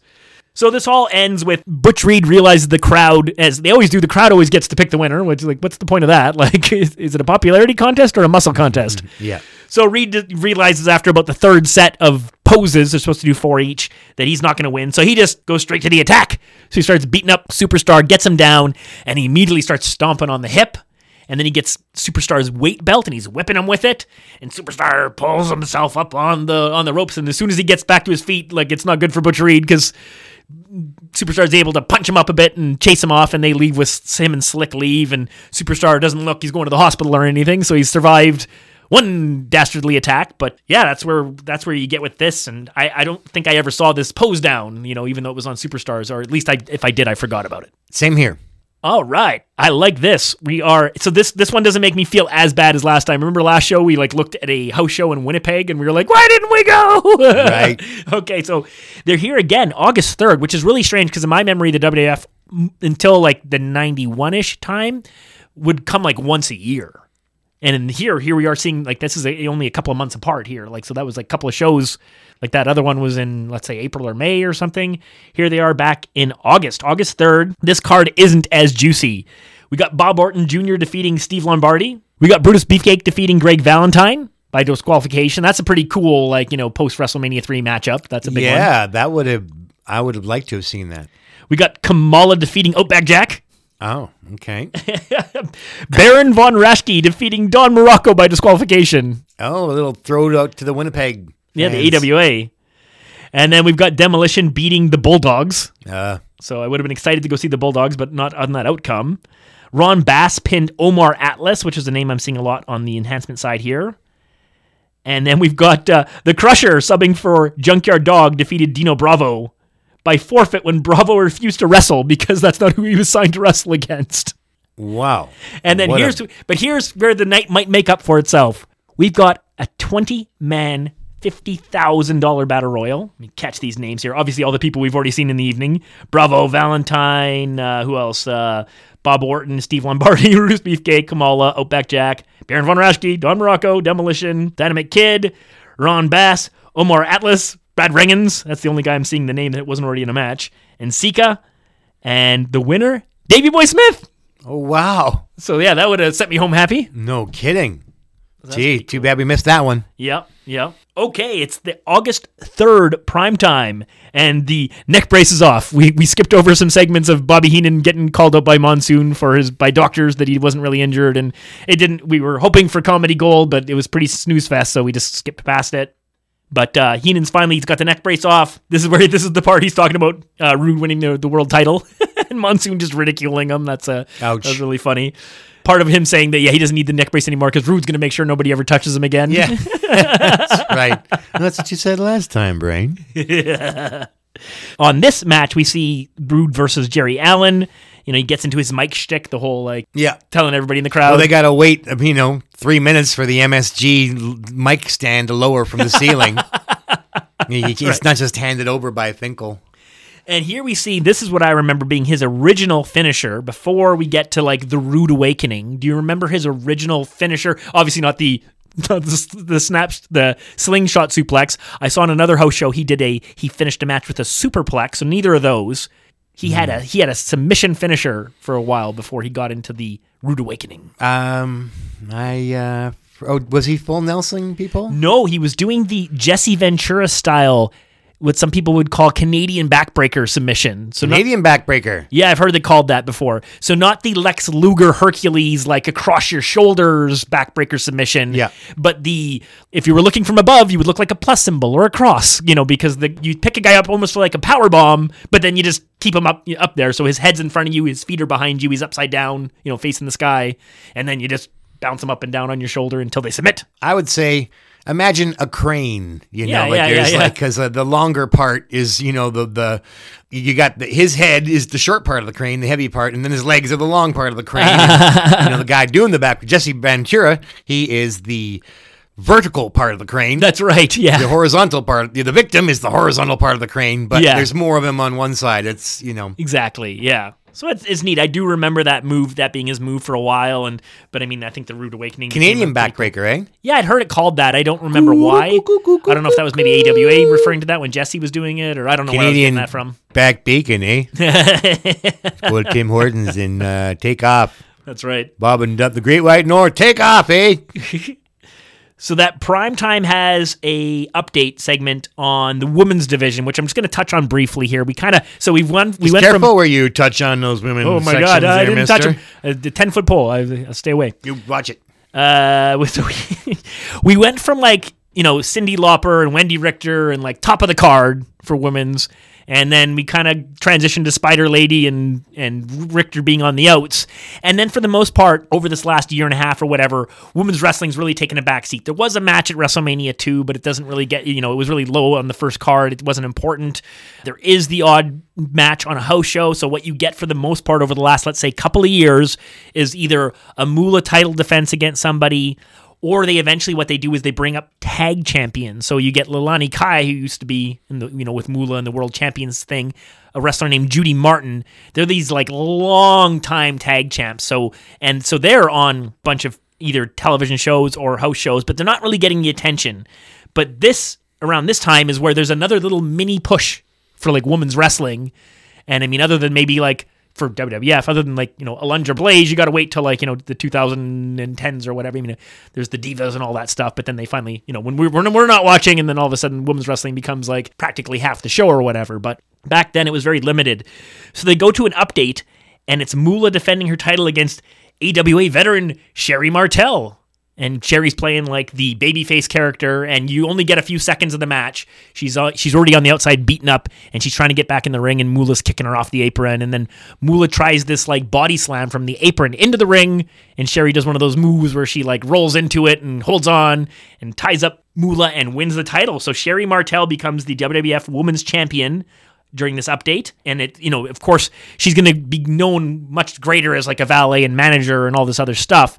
This part of her WWF run's mostly forgotten by people, that she was actually, kind of came in as this babyface wrestler. But that's where they are with the women's stuff. But we're going to see because they bring in the Jumping Bomb Angels, by the time you get to Survivor Series, there's even a women's match at the first Survivor Series, which you wouldn't think so at this time because of how underplayed women's wrestling was. I just had a little spark of imagination. I wish we'd seen somehow Jimmy Hart versus Cyndi Lauper in, wrapped all around the rest of it. Yeah. Wouldn't that have been fun? Yeah, if they had wrestlers against each other. I don't want to bury the Road Warriors or anything, but somehow let Cyndi Lauper beat up Jimmy Hart. If they didn't leave so quick, you could have had Freebirds versus 3 of Jimmy's guys, the Funks and somebody or whatever. But just imagine the pop of Cyndi Lauper slapping Jimmy Hart. Yeah, get your hands on Jimmy Hart. Yeah. Oh. That would have been fun. I mean, the time is already that's obviously back to our first 3 episodes or something. Exactly. When Cyndi was on the scene. Yeah, exactly. Yeah. Still though, I mean, we never got to see her in the ring Not much. Yeah, she did the Piper's Pit thing. Where she smacked a couple guys, but get her in a 6-man. Mixed I don't think she wanted to be a wrestler, but I think she definitely could have slapped somebody. That same Primetime has another one of these DiBiase vignettes. This time it's they're bullying a whole hotel room desk staff, and they're throwing out a couple from their honeymoon suite. Oh, that's pretty good. Pretty good. And the poor guy is carrying four luggages, and his wife's bitching at him. And that's funny. And then imagine this. And then he turns around, the door's closed. She's still in the room. Yeah. He's everybody has a price. slip another couple bills under the door. Oh, the guy goes away. She stays with the $1 Million Man and Virgil in the honeymoon suite. The husband goes packing. So I've been looking for a segment, Jeff, for the last little while, knowing it's coming up, and I have no way of verifying if this is actually the first one or not. I don't think it is, because it's on Primetime. I know it's not when it originally aired, but the first time I've come across watching these shows, there's a stage interview in the crowd with Craig DeGeorge, but his interview subject is Ron Bass. Wow, dud and dud. Like, is that really the first one? Actually, I shouldn't. I just never, Ron Bass is, he's fine. Yeah, I just never got to see him in an angle that made him look awesome, and that's all. It's not his fault, and it's not my fault. I just never got to see him kicking butt. So I'm sure he's great. Yeah, but not Craig DeGeorge. he's not great. So it's wrapping up this card. There's a Tito Volkov match. Only thing of note is that Tito gets a nice flying forearm for the 3 count. Yeah, that's one of those. I would have put a couple bucks on that if I was looking at them. And I'm like, well, based on Tito's success lately, he's not going down to Nikolai Volkov. No. But I will say that I'm loving this Tito resurgence. We started our show here, and like in the first 5 episodes, we were like, "Why don't you give Tito any respect?" He was the Intercontinental Champion, but they didn't talk to him or give him ring entrances, and we were like, "What's the problem here?" Yeah. But now this summer of '87, he's beating everybody. Yeah, he's getting more wins and being positioned a little bit better. So the main event we have here on this card is the Hart Foundation defending against Rick Martel, and because that weasel Tom Zink has left, Rick Martel's partner is the Junkyard Dog. JYD in his sad incarnation. He's not looking good, but I'm going to tell you, man, when that music hit, that crowd popped. Yeah, they did. They were really excited to see him. Yes, they sure were. They wanted him. If only they could have kept him in the gym and off the junk food. Is that the one with the Canadian flag in the crowd? Yeah, there's a big Canadian flag on the near side of the ring. So the guys with your back to them. Martel acknowledges it. Yeah, for sure. So I'm watching this thinking, okay, so the Can-Am connection may be gone, but the can still can do. And he's going for that gold, you Weasley Bret Harts. He's coming for it. That's right. And, and he's got his fans. So, yeah, he gives a thumbs up to the Canadian boys. Yeah, that's right. But you're right. The crowd is crazy for JYD. And I'm like, where are they? Is this Mid-South or wherever he was? I don't know. Huge. But alas, he doesn't look like an athlete. No, he's very chubby. WrestleMania 3, like he looks, older and getting heavier, and it's not like there's lots of guys that are heavier than him. It's not even that. It's like it's more about like he's not very fast, it's affecting his ability to move around and do things. So I mean, he's got more of a George the Animal Steel body, but in his early days, he was fit. He was he had like he was I'm trying to think of a good comparison size wise. I can't really, but he wasn't so pot bellied. Yeah. So there is a couple of pretty funny spots in this match. So Martel's in red trunks, which I notice is almost like cutting ties with the Can-Am connection thing. He doesn't want that white look, all white. They'll be back. Exactly. Tito was talking about like the trouble, like that. He was just telling funny stories. Like the two of them would be like having to wash their trunks every night because they got scuffed up and dirty, right? So they'd be in the hotel washroom in the sink, scrubbing their wrestling tights all white and bleaching and getting them, like the non-glamorous life of Rick Martel and Tito Santana, cleaning their tighty whities together, I'm going to get him ready for tomorrow. I guess you didn't have to do that with other gear. Yeah, maybe not as much, at least for the white ones. So there is a nice spot where like Martel's on fire and he hits like 2 straight arm drags on Bret Hart, like bang, bang, super lightning fast. Then Jim Neidhart runs in, bang, another arm drag. Yeah, he looks and then he's fantastic. Martel gets up to give him the second arm drag to Jim Neidhart, and Jim Neidhart does this thing where he like turns and walks away, like enough of this. Yeah. I've had it with you, but he walks right into the Junkyard Dog. So Junkyard Dog reels back to punch him, and Neidhart's like, whoa! And he turns around, and then Martel punches him in the face, and Anvil's this amazing like looks like he's all drunk and stuff. Martel's really got so much energy. And Martel, like you said, he's just clapping and dancing and hopping. Yeah, he's funny. I love it because it reminds me, this is my first babyface champ, so that's right. I'm just loving it, and I'm sitting here going, and he's gonna get you. It's just a matter of time. We get rid of that Tom Zink dead weight, and we got a lot of weight now. But don't worry, Tito's coming. Tito's coming. Yeah, so JYD does end up in the ring for quite a while, getting beaten on, and there's a hot tag, and it's AWA champion Rick Martel coming in like House of Fire. It's pretty great. He was kicking back body drops and just like doing everything. It's pretty great. It was great in this match. And then there's an Anvil trip to stall that, so that's where I really noticed that Canadian flag in the front row on the camera side and everything, and that was pretty neat. It's a very long beatdown on Martel. He takes a lot of damage, and JYD keeps coming in and distracting the ref, and that's not working out for them. Yeah, and the false tags, of course. There was a tag, wasn't seen. Yeah. There's a pretty cool. Call? So after one of these, that's a good question. It's really brightly lit, so I think it might be like a McMahon and Bruno. Okay. I watched a could be lot, so wrong. I forget Yeah. now. It wasn't Lord Alfred Hayes and Johnny V, was it? Might have been. Well, I don't remember. somewhere around there. Just I can't really. Yeah. So Bret Hart holds Martel open behind the ref's back while he's escorting Dog out. It's really neat. So Anvil goes for one of his, patented drop kicks, but Martel moves out of the way. So Anvil drop kicks Bret Hart. It's really funny. Yeah, I really like it.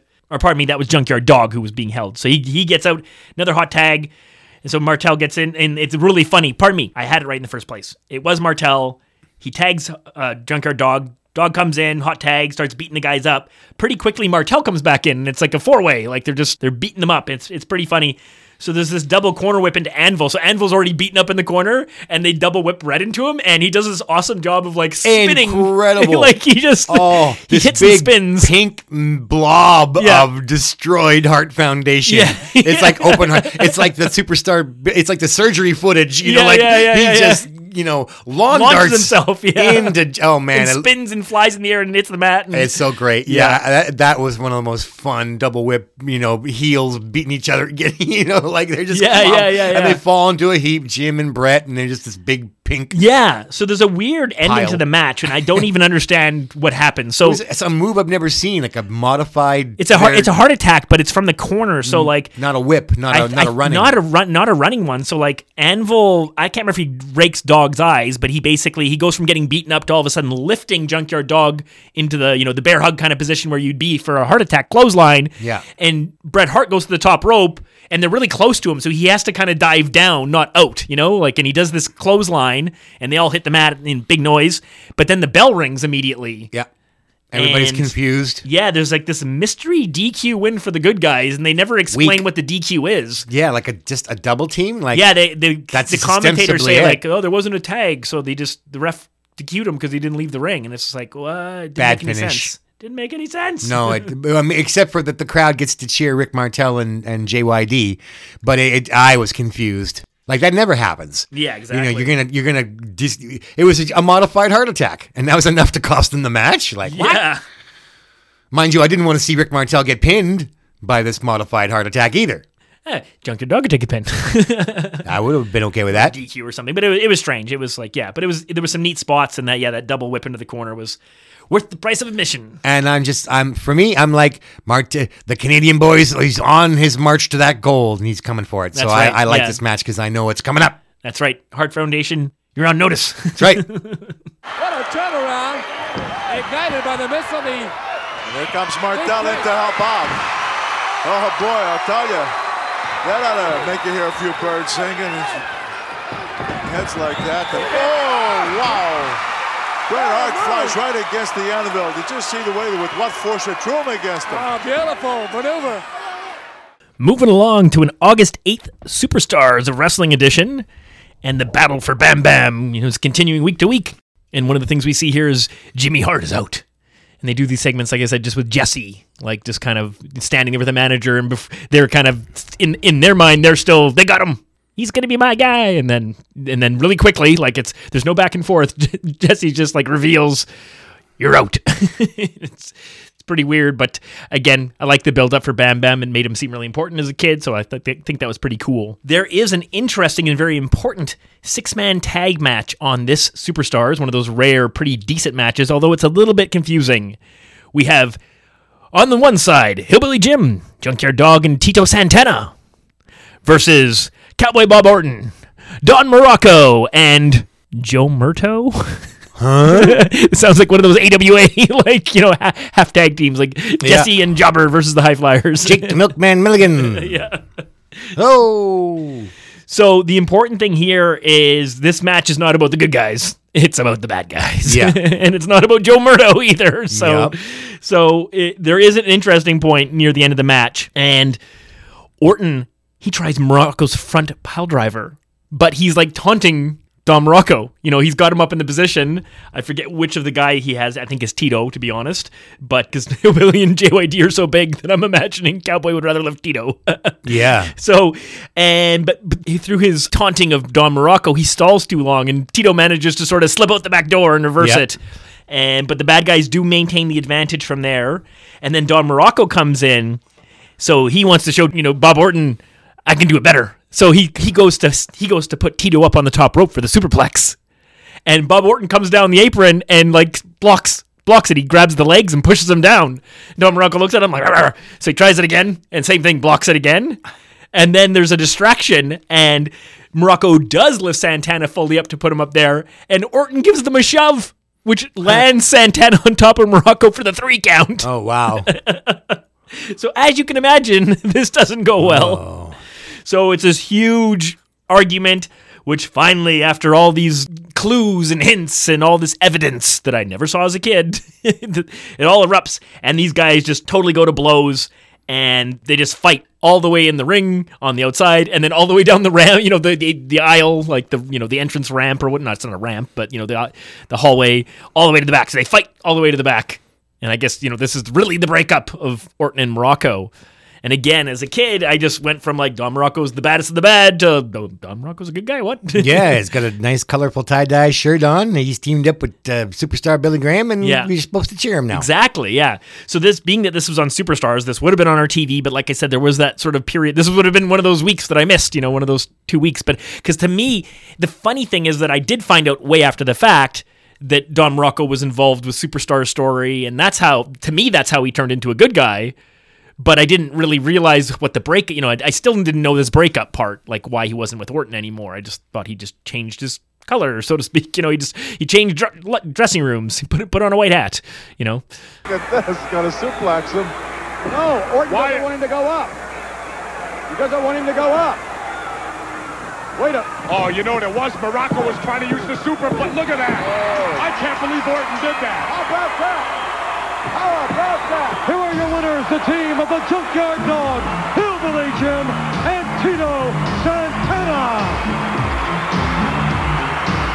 Tito Santana, the Junkyard Dog, and Hillbilly Jim victorious. And they had their job made a little bit easier for themselves this week because of Orton and Muraco not being able to get along. You know what I think the problem is? Orton tried to do Muraco's hold. Muraco came back and tried to do Orton. It didn't get as much attention on Saturday night's main event, and therefore, it is, a bit of a secondary storyline to some people. That's right, yeah. And I'm wondering, where's Fuji? He's nowhere to be found, of course, because what would he do, right? It's convenient for him not to be around, because would he be taking sides? Would he be clobbering Muraco with a cane or something? Who knows, right? So they just left him out of it. Yeah, poor Orton though. Talk about being passed around. Piper to Jimmy Hart to Fuji. The guy just can't find a stable home. He's like a foster kid. Poor guy. Well, Piper left, so he would have been out of job one way or the other. I did note on this episode, because there's a squash match, that Demolition does have their music. It's got no lyrics though, so they have the music without the lyrics. I see. The lyrics come for the good guy Demolition. Here comes the Moondog and the Wrist Mask Superstar. We do get one of those stage interviews that I love so much, and it's with Heenan and the Islanders, and they're basically talking about Martel and how he can quit now because the other guy did. They're actually referencing Tom Zink quitting, and they're laughing how they're gonna, little backstage. Yeah, absolutely. And it's interesting. There are people throwing garbage at them. And twice, it's the craziest thing. Bobby is so lucky. I don't know if it's a crumpled up piece of paper cup. I don't know what it is, but this thing's got heat on it. It's like a Major League Baseball player whipped it at his head, and it misses by an inch, and it comes right at the camera. And that happens twice. You see other things falling around them and missing, but these two twice in a row, in about 5 seconds apart, these things just whiz past Bobby's head, and he doesn't flinch. He doesn't even know. I don't know if he doesn't see them or he just doesn't want to break character, but it's really neat because it's 3D. Reminds me of poor Uncle Elmer's wife who got hit in the face with a pop can at her wedding. That's right. The other thing of note on this episode is at the end of the show, One Man Gang has been, abusing his jobbers week to week, and in this particular week, he won't be stopped. So he keeps on beating up his jobber, and the refs come out, and then he beats up the ref, and then another jobber comes out, and he beats up the other jobber, so he ends up getting fined because he beats up too many people. I like it. Everyone's getting front suplexes. That's kind of was his finisher at the moment. Let's move along to the August 10th primetime edition. We're seeing one of those DiBiase updates. He's narrating his own arena footage, and to keep it simple, he's just he's paying a guy to kiss his foot. Disgusting. What rich people don't want their feet kissed by people they don't know? Oh, boy. I would think he's like going to get his foot cleaned after those dirty, scrubby, slammy lips on his precious $1 million feet. That's right. So we got another stage interview on this show as well. And Martel, it's Rick Martel talking about Tom Zink leaving and how he's going to take on the Islanders in singles matches and he can't be stopped. And it's quite funny. He's got the total Miami Vice look going. he's got the Don Johnson clothing going on, and it's pretty funny. I thought it was kind of a neat look for Rick Martel.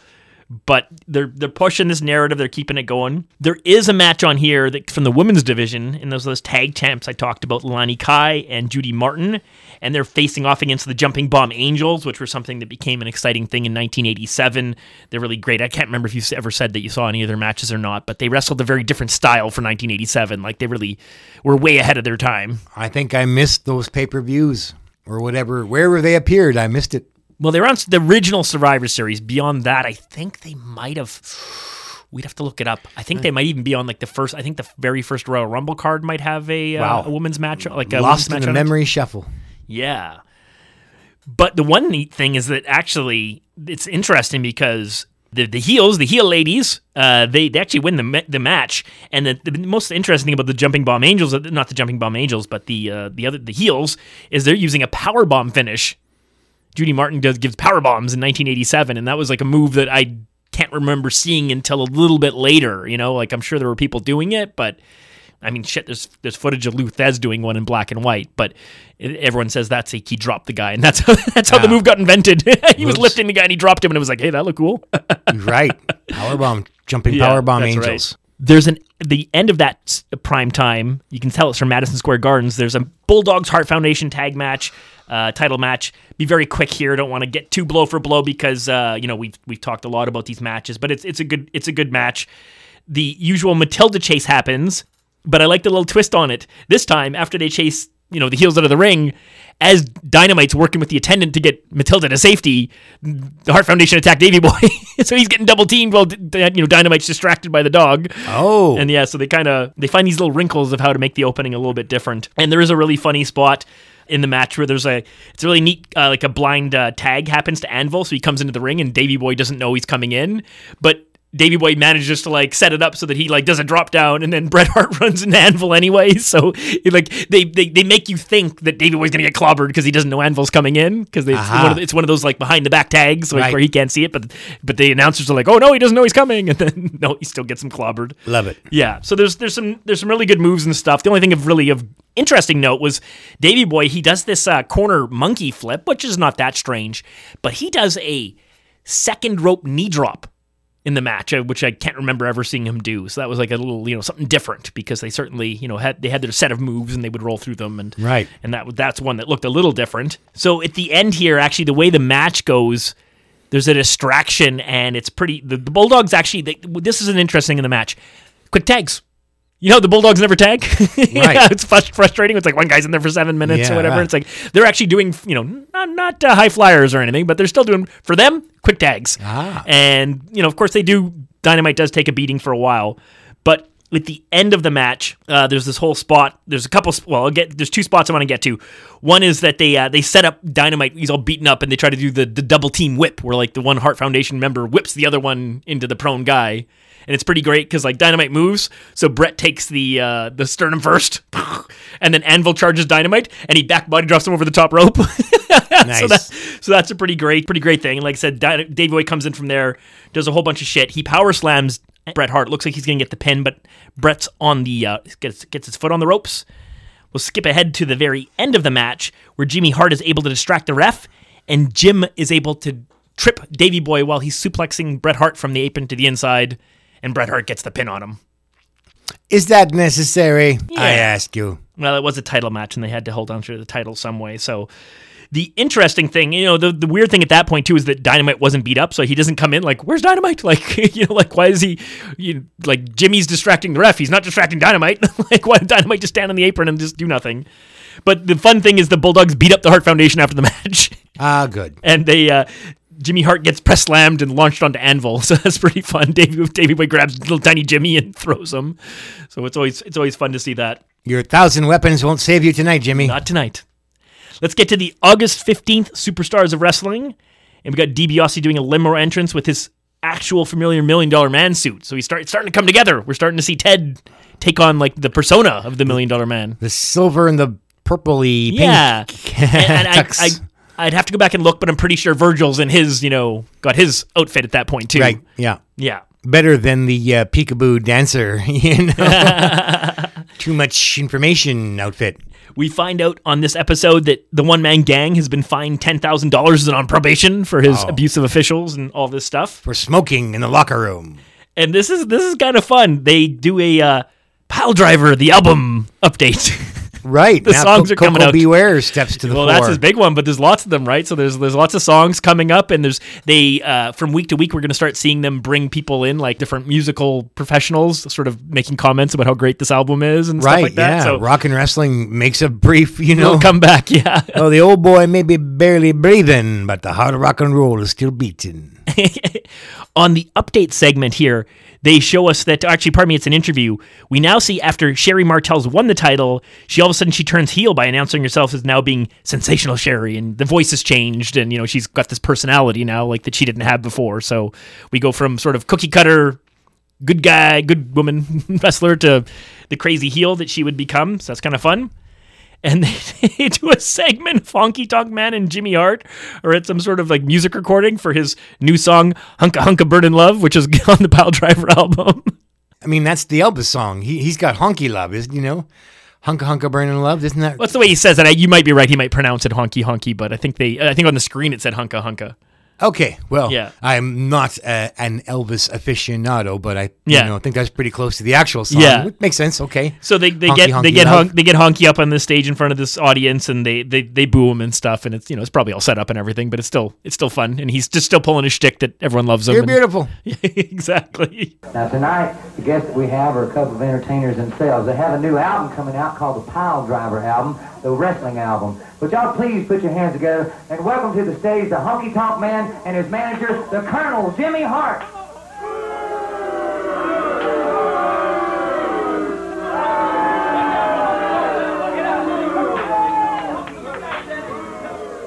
Who cares about an anniversary for an overweighted has-been that's dead and gone? I'm talking about the Honky Tonk Man. I'm talking about somebody that's the king of rock and roll right now. And if Elvis Presley was alive today, he couldn't keep up with the Honky Tonk Man. He'd be dying on the vine with the kind of music the Honky Tonk Man's playing. I've got the #1 song on the Pile Driving album. We find out that Johnny V's now out of the running for Bam Bam. And here we go. This is the important part. The stage interview with Heenan. So Craig DeGeorge suggests that Orndorff would have an issue with Heenan calling Rude the best physique. Pardon me, Rude's not physically there. It's Heenan talking about Rude. Heenan's excited to have Rude in the Heenan family and keeps going on about he has the best physique. And Craig DeGeorge's like, well, I don't think Paul Orndorff would say that. And he's like, oh, he's ecstatic to have him. I'll have him here next week to tell you just exactly that. He's just that much better. It's just sort of the setup of, obviously, we know Paul Orndorff. Yeah, he won't be taking those comments very kindly. That's right. So he says next week he's going to bring out Paul Orndorff to say just those words. An interesting thing we have happening is Rick Martel has a jobber match, but after it's over and he gets his victory, the Islanders attack. Hopping, clapping, and then getting stomped. Uh-oh. Yeah, so they're beating him up, but wait a minute. From the Spanish announce desk comes Tito Santana. The birth of Strikeforce. That's how right. it happened. Yeah, Tito comes in and they kick ass and they chase the Islanders off, which is super awesome. And they leave together, like arms around each other, and just obviously having this big conversation in front of the camera, pantomime, but it's pretty great.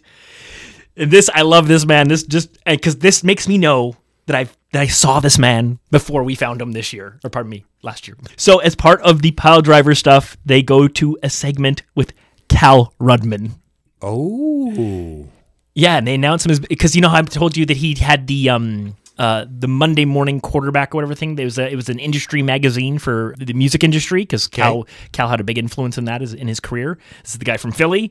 So they announce him as, it doesn't say Cal Rudman like Spectrum Wrestling or Philadelphia or anything. It doesn't allude to, if you weren't watching Spectrum, you have no idea who this guy is. They just say like Cal Rudman, Monday Morning Quarterback or whatever the hell his magazine's called. And yeah, he talks about Pile Driver. It's nothing too funny or anything, but it was just, I popped for seeing Cal Rudman, outside of a Philly broadcast. I thought that was so cool. Right. Yeah. If you didn't Spectrum. Yeah. I see what you mean. Only Spectrum viewers know Cal. Exactly. Okay, so they didn't make, wow. So Monday Morning Magazine, and it makes it sound like football. I know exactly. Yeah. Quarterback? Oh, yeah, I guess just something like that. Yeah. Okay. I don't know what it's all about. Music. So what does he do then, Cal? It's like a 10-second, 15-second, this album's gonna, about Pile Driver. Yeah, exactly. He's one of these celebrity, because sometimes they'll have, I think on a different one, they use say a producer, like somebody who's got a little bit of a name credibility in the music industry or something. So yeah, these sort of B, C level celebrities that, the average person maybe doesn't know, but if you're really, really into it, you might know who they are. Cyndi Lauper's husband. Exactly. Now we'd like you, ladies and gentlemen, to hear some of the words of wisdom from one of the most respected voices in all of the recording world, Mr. Cal Rudman of the Friday Morning Quarterback. Here's what Cal Rudman is saying about Pile Driver. I listened to wrestling album number 2, Pile Driver, and I was really amazed at how surprisingly excellent it was. The production is crisp, and the engineering is first-rate. Obviously, no stone was left unturned. This episode also features the in-ring debut of Ted DiBiase, and he wrestles the jobber Jerry Allen, who gets a lot of airtime this year. We've seen him in a lot of important matches, and he actually uses the $1 Million Dream finish, because we'll talk about it down the road, but $1 Million Man starts off with 3 finishers, and that's what I liked about this era, is guys didn't always just have the one move. They get to it, they switch to that, where it's pretty much everyone just has one finisher, and then they'll have other special moves, let's call it. But in this one, he does a $1 Million Dream, but it's not a submission. It turns into a pinfall because he does the $1 Million Dream for a while, and then with that locked in, he does a Russian leg sweep. Okay. And then he pins the guy. Nice. Yeah, so it's interesting that it looks a lot different.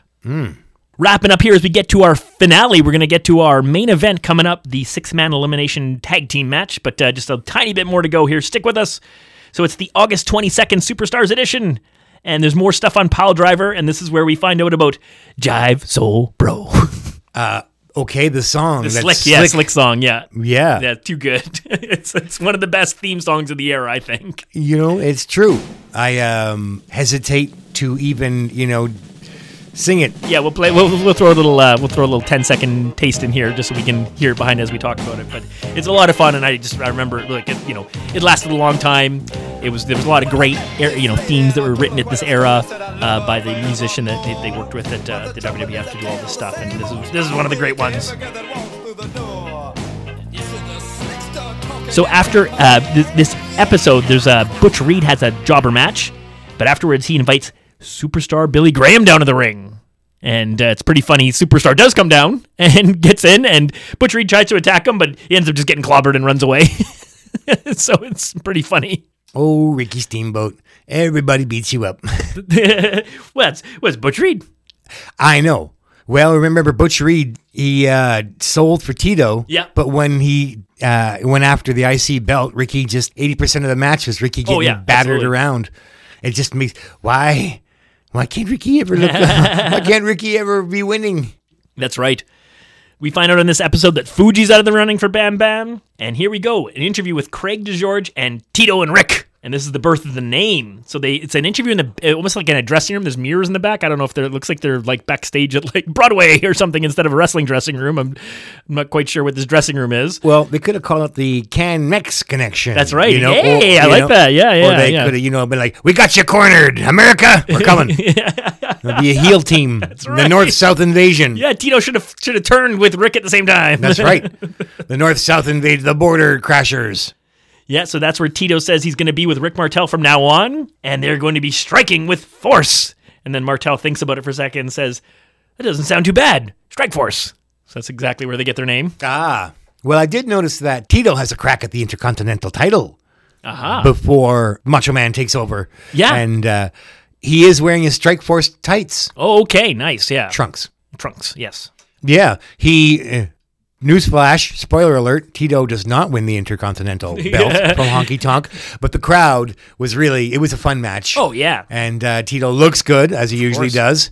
And, there was a certain, people were thinking, that's it, he's getting the belt back. And McMahon was like, the third time. Yeah, it was a great match. So it's actually a golden era for Tito. For sure. Here's our final bit before we get to our main event. This is a stage interview. As promised, Heenan's back with Paul Orndorff. Deja vu all over again. And he's here to get Paul to admit that he's glad to have Rude in the family. So comes Paul Orndorff with him in his red robe, looking pretty pissed off. But Paul Orndorff had a pissed off look most of the time. It was actually pretty good. He kind of kept that pretty consistent. Good guy, bad guy, whatever. Yeah. And this is where he says, tell him how much better Rude is than you. He's just kind of really, like.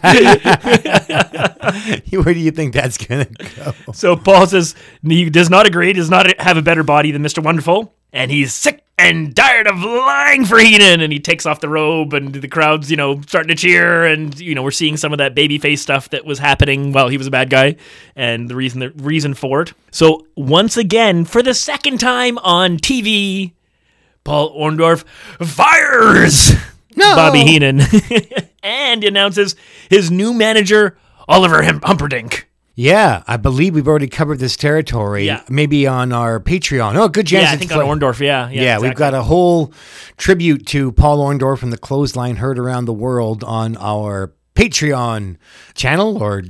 Yeah, it's you go to patreon.com/Legendary Wrestling Obsession. That's how you get to that page. And there's a couple options to sign up and help out these two guys here with, the expenses of broadcasting this amazing show to everybody. That's right. We're heading into retirement someday. 50 plus. We got to think about the future. But anyway, I guess we'll have to say it again. Oliver Humperdinck, I was aware that he existed from the magazines. Yeah. But when I think about him in the WWF, I don't have any really very good memories. Not like he was just there. I don't ever really. Yeah, he was confusing because Lou Albano had been gone for a while. He was sort of this good guy manager when there wasn't good guy managers, and I wasn't sure what it was he was bringing to the table. No, and also, hey, he was like, I wasn't aware of all the things he'd done in other companies. So to me, it was sort of like, hey, this guy's in the back, and they just threw a really ugly jacket on him and said, hey, you're going to be a manager. Yeah, there was no point to it. It wasn't. I was dubious when he was introduced. Yeah, and it went nowhere, particularly Humperdinck. I wasn't like cheering him. I liked Albano a lot better than Humperdinck. I don't know why. Yeah. And Orndorff didn't need a mouthpiece. No. So I can't remember if Bam Bam's really was much of a talker at this stage of his career or not. So maybe he needed a bit of help, but I don't know. Humperdinck's not a great talker either. So And I guess maybe he could take bumps from the heels beating up a face manager, but I don't remember that happening either. Yeah, no, we would have to.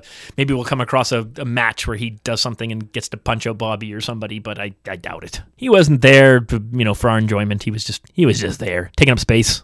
Yeah, it's also when you're 15 hard to ignore Humperdinck. You're just like, that name was just ridiculous. That name, yeah. Yeah. I wasn't mature enough then, and I'm the same old reprobate. He probably would have done a lot better if they would have brought him in as a heel manager, but they had too many heel managers. They didn't need a heel manager, but I think he would have fit better as a heel manager. I guess in today's woke era, Humperdinck has a whole new meaning today. You will like that name, Mr. Hate Man. Okay, that wraps up all that setup. Let's get to that 6-man elimination tag team match. Family, Paul. What about the family?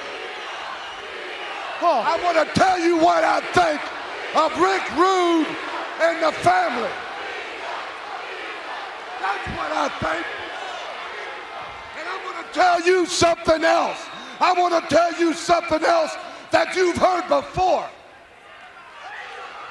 You're fired!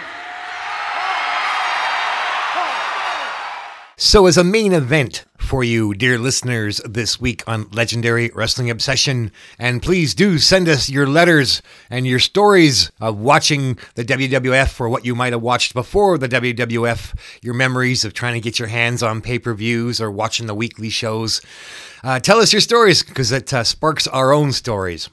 So here's we like the unusual, the unpredictable, things that get our imagination going. Unthought of. The unthought of. These tournaments that we never heard of are just so exciting to learn of.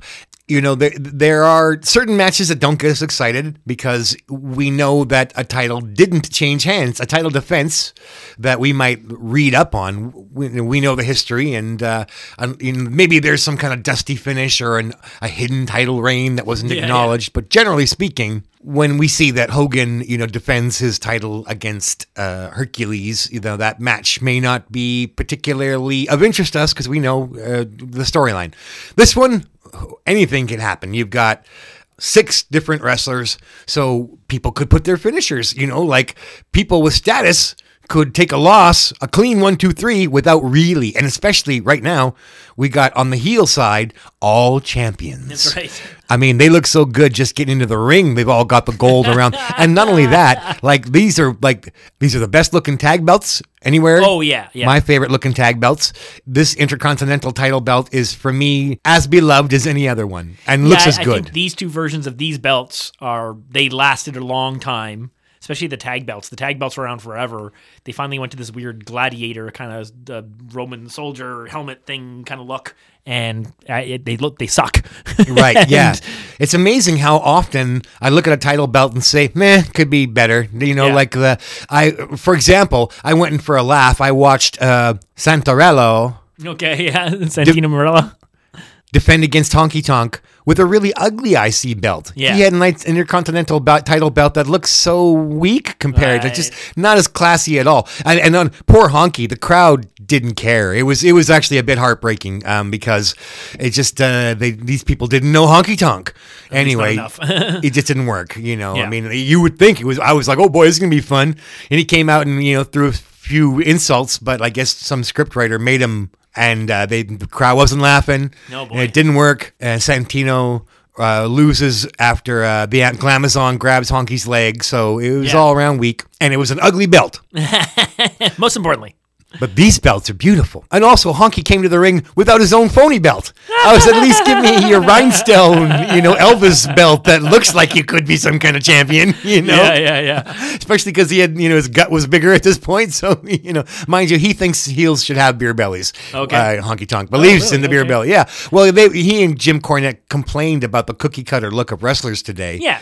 So Honky Tonk thinks there's nothing wrong with a beer gut on a heel. So I think that, Honky Tonk looks great with his rhinestone outfit and the gold belt around his waist. The Hart Foundation look awesome in their pink outfits and their silvery tag team belts that meant so much to us because we didn't want the Hart Foundation to be wearing those belts. It was injustice, make our blood boil. But this is Jimmy Hart's Broken Bones Club band with all the gold. How can you complain? This is like J.J. Dillon. This is Paulie Dangerously with the Parade of Champions. This is poor Bobby Heenan crying into his microphone on Primetime Wrestling. Anyway, they look great. And you're just like, now that we're, able to enjoy guys that we booed, then I just love it. I love seeing Jimmy Hart, with all the champs. Meanwhile, the real faciest face of these faces at the moment is, oddly enough, Jake.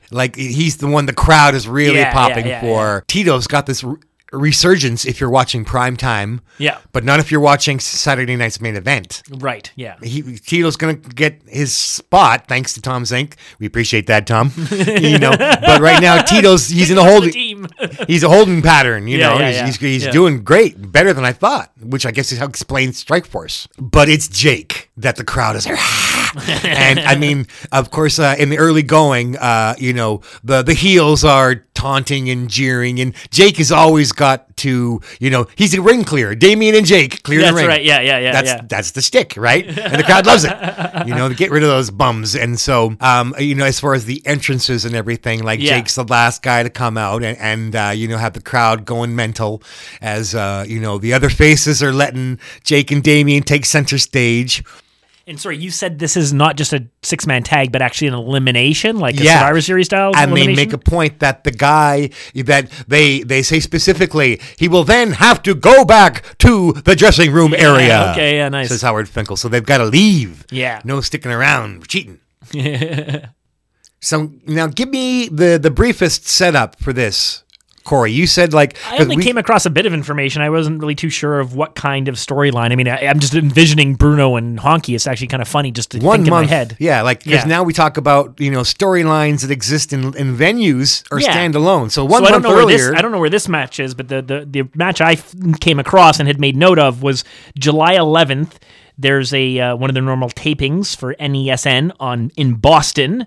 And one of the untelevised matches is Bruno Sammartino subbing for Jake Roberts against the Honky Tonk Man for like the Intercontinental title. Looks like Bruno wins by countout after about 11 or so minutes after ramming the champion face first into the ring post and then chasing Jimmy Hart around the ring. Fair enough. It kind of like colors the start of this match because the first two people in the ring, Honky Tonk wants to start the match for the bad guys. When the good guys finally elect their first representative, it turns out to be Bruno Sammartino, and that's when Honky's like, no, he runs over to Bret Hart, and he's like, gotta tag me. So he does tag Bret.